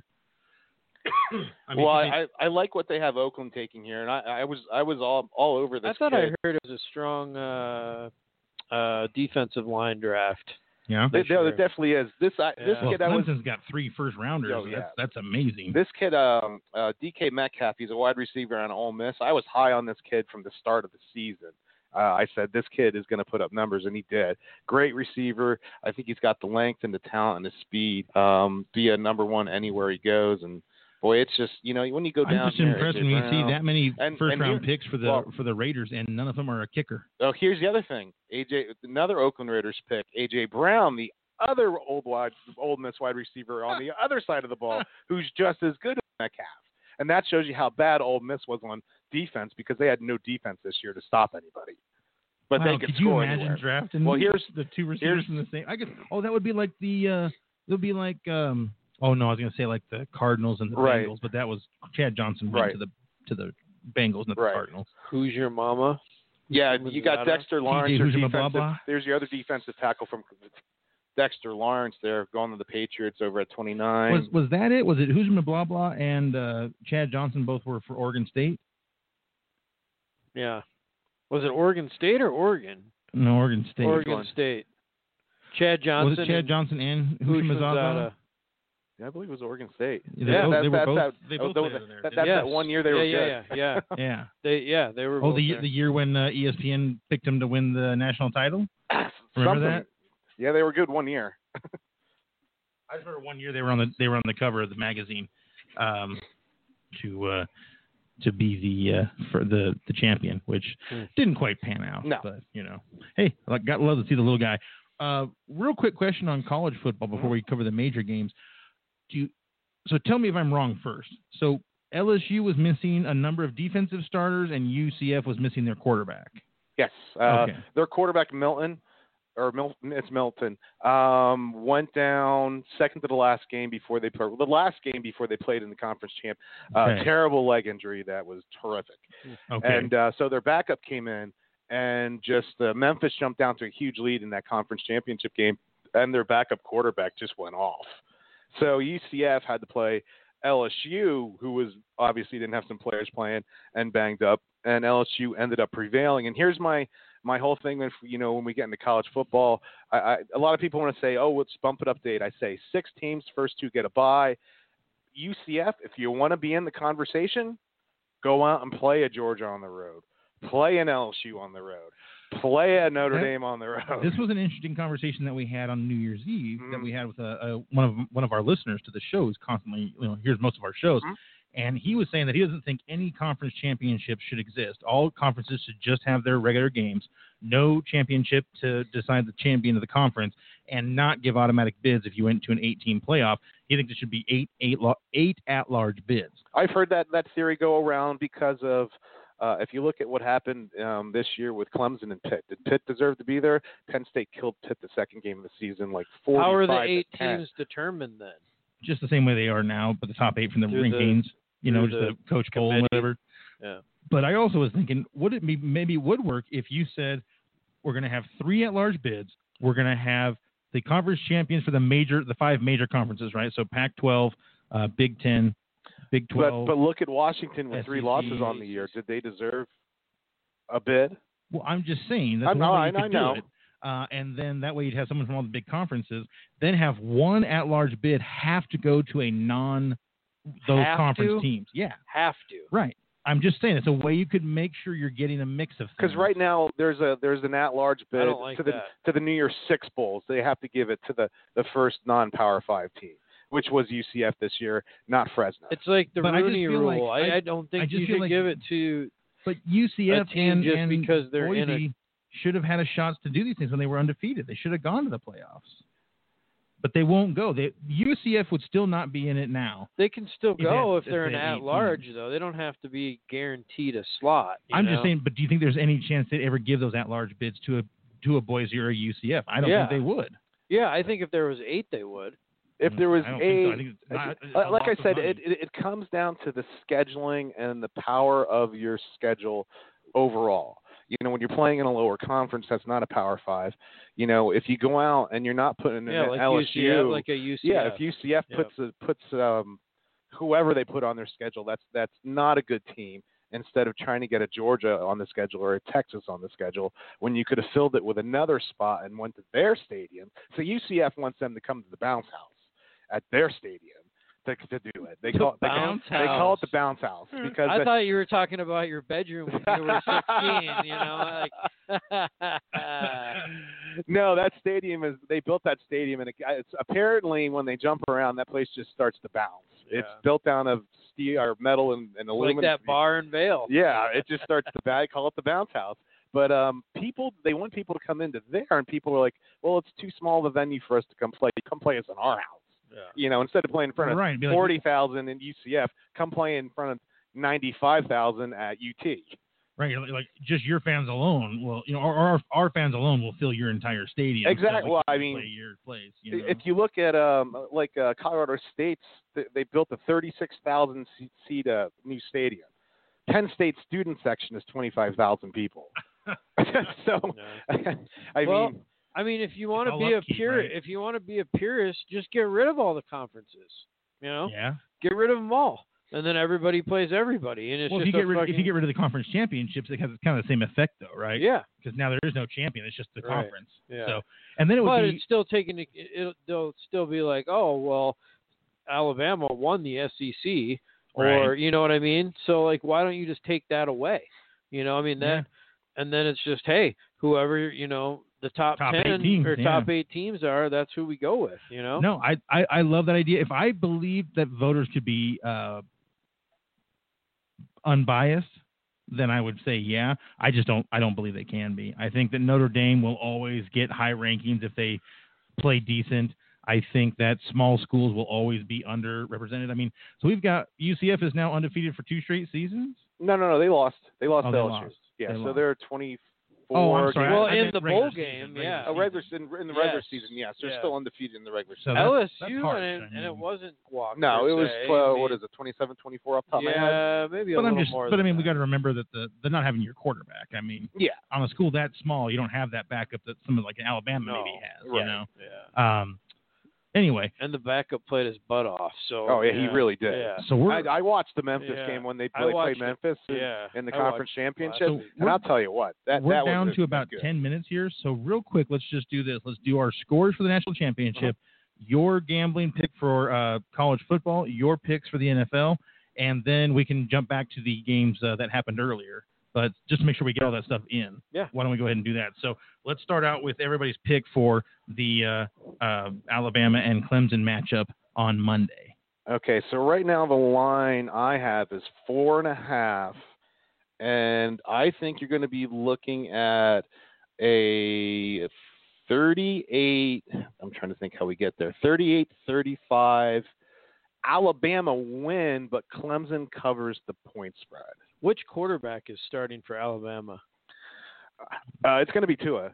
Okay. So, playing. and they've got 3 legitimate running backs. You're sure Tua is starting? Didn't see anything otherwise. Okay.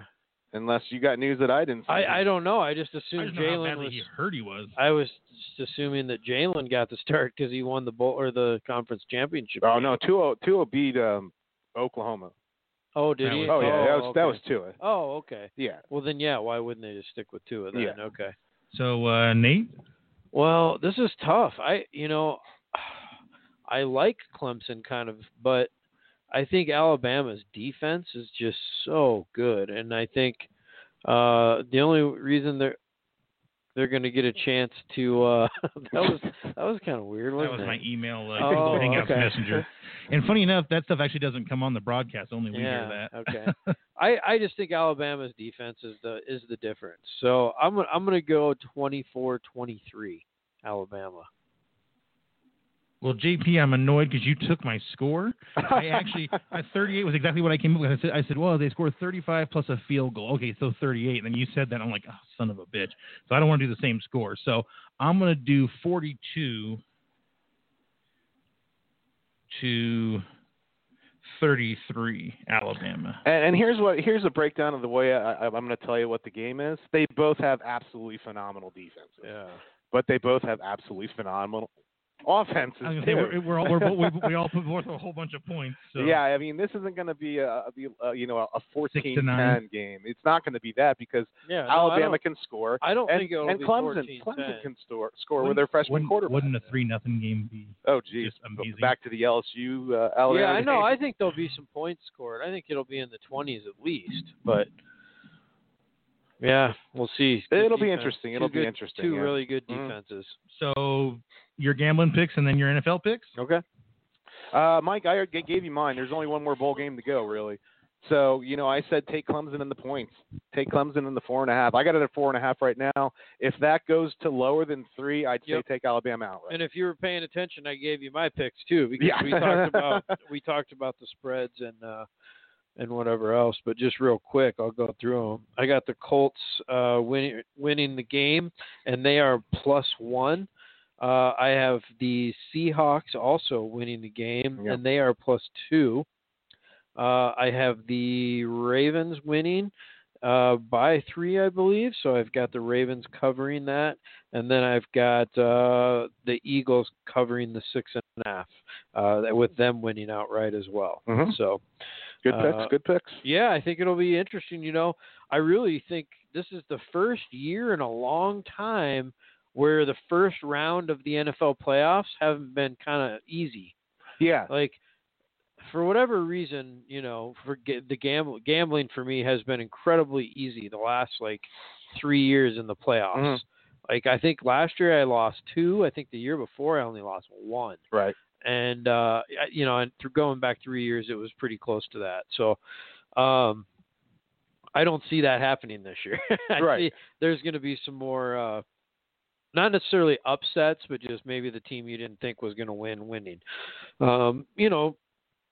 People tend to lean towards the quarterback play, and that's kind of what I did with my bets. But I think there's some things that can transcend that a little bit. Mm-hmm. I mean, you look at Dak Prescott, against Russell Wilson right there. Yeah, I mean, that's a no-brainer, right?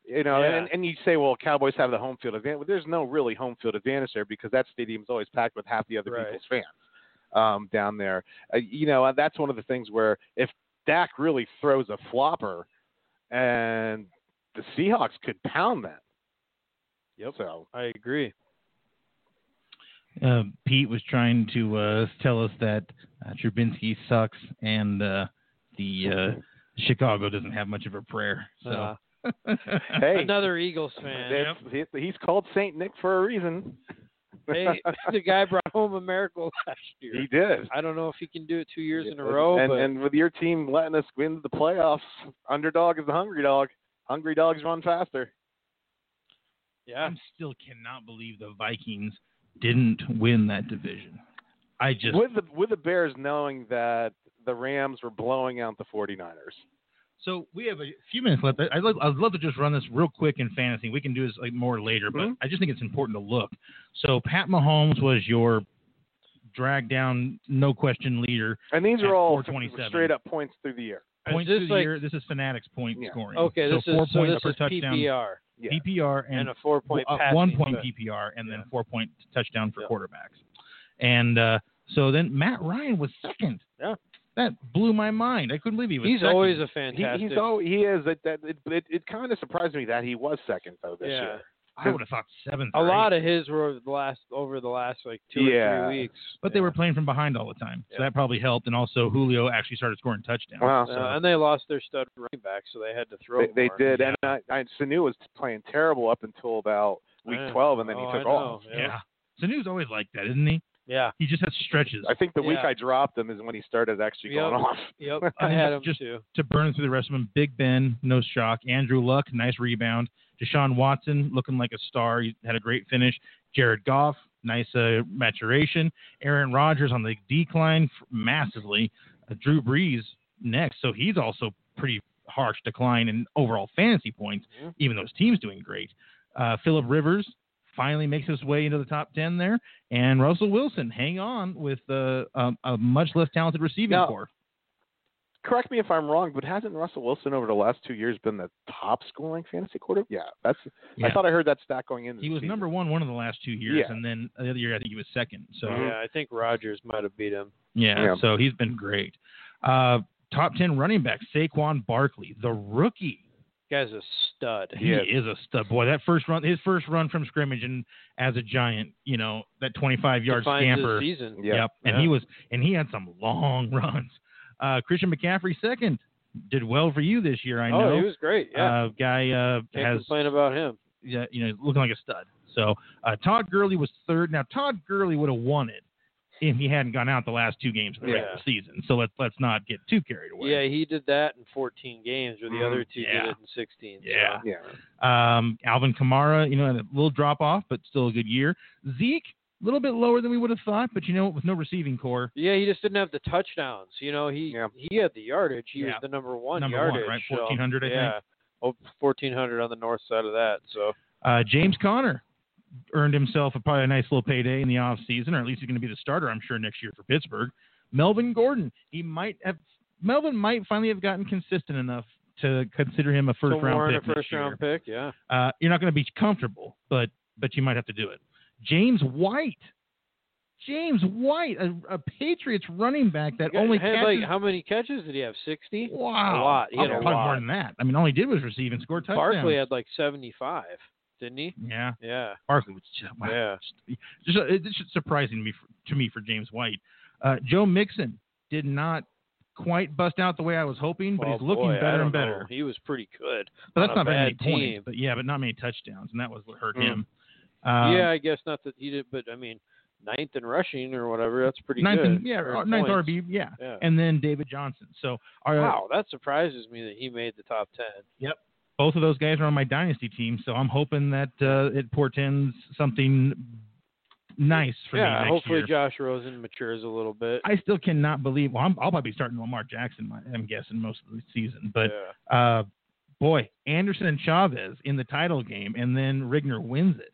I just can't believe those two made the title game. Yeah.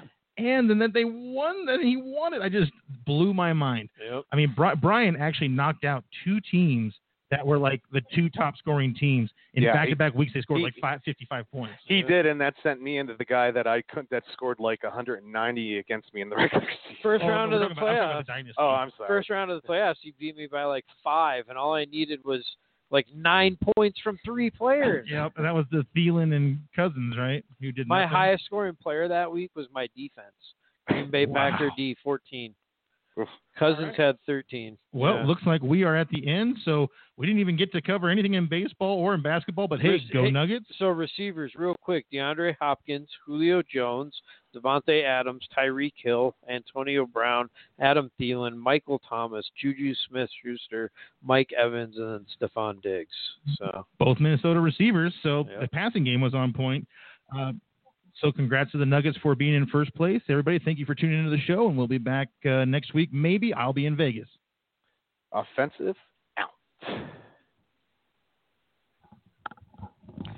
we got to figure out a way for you to plug in remotely.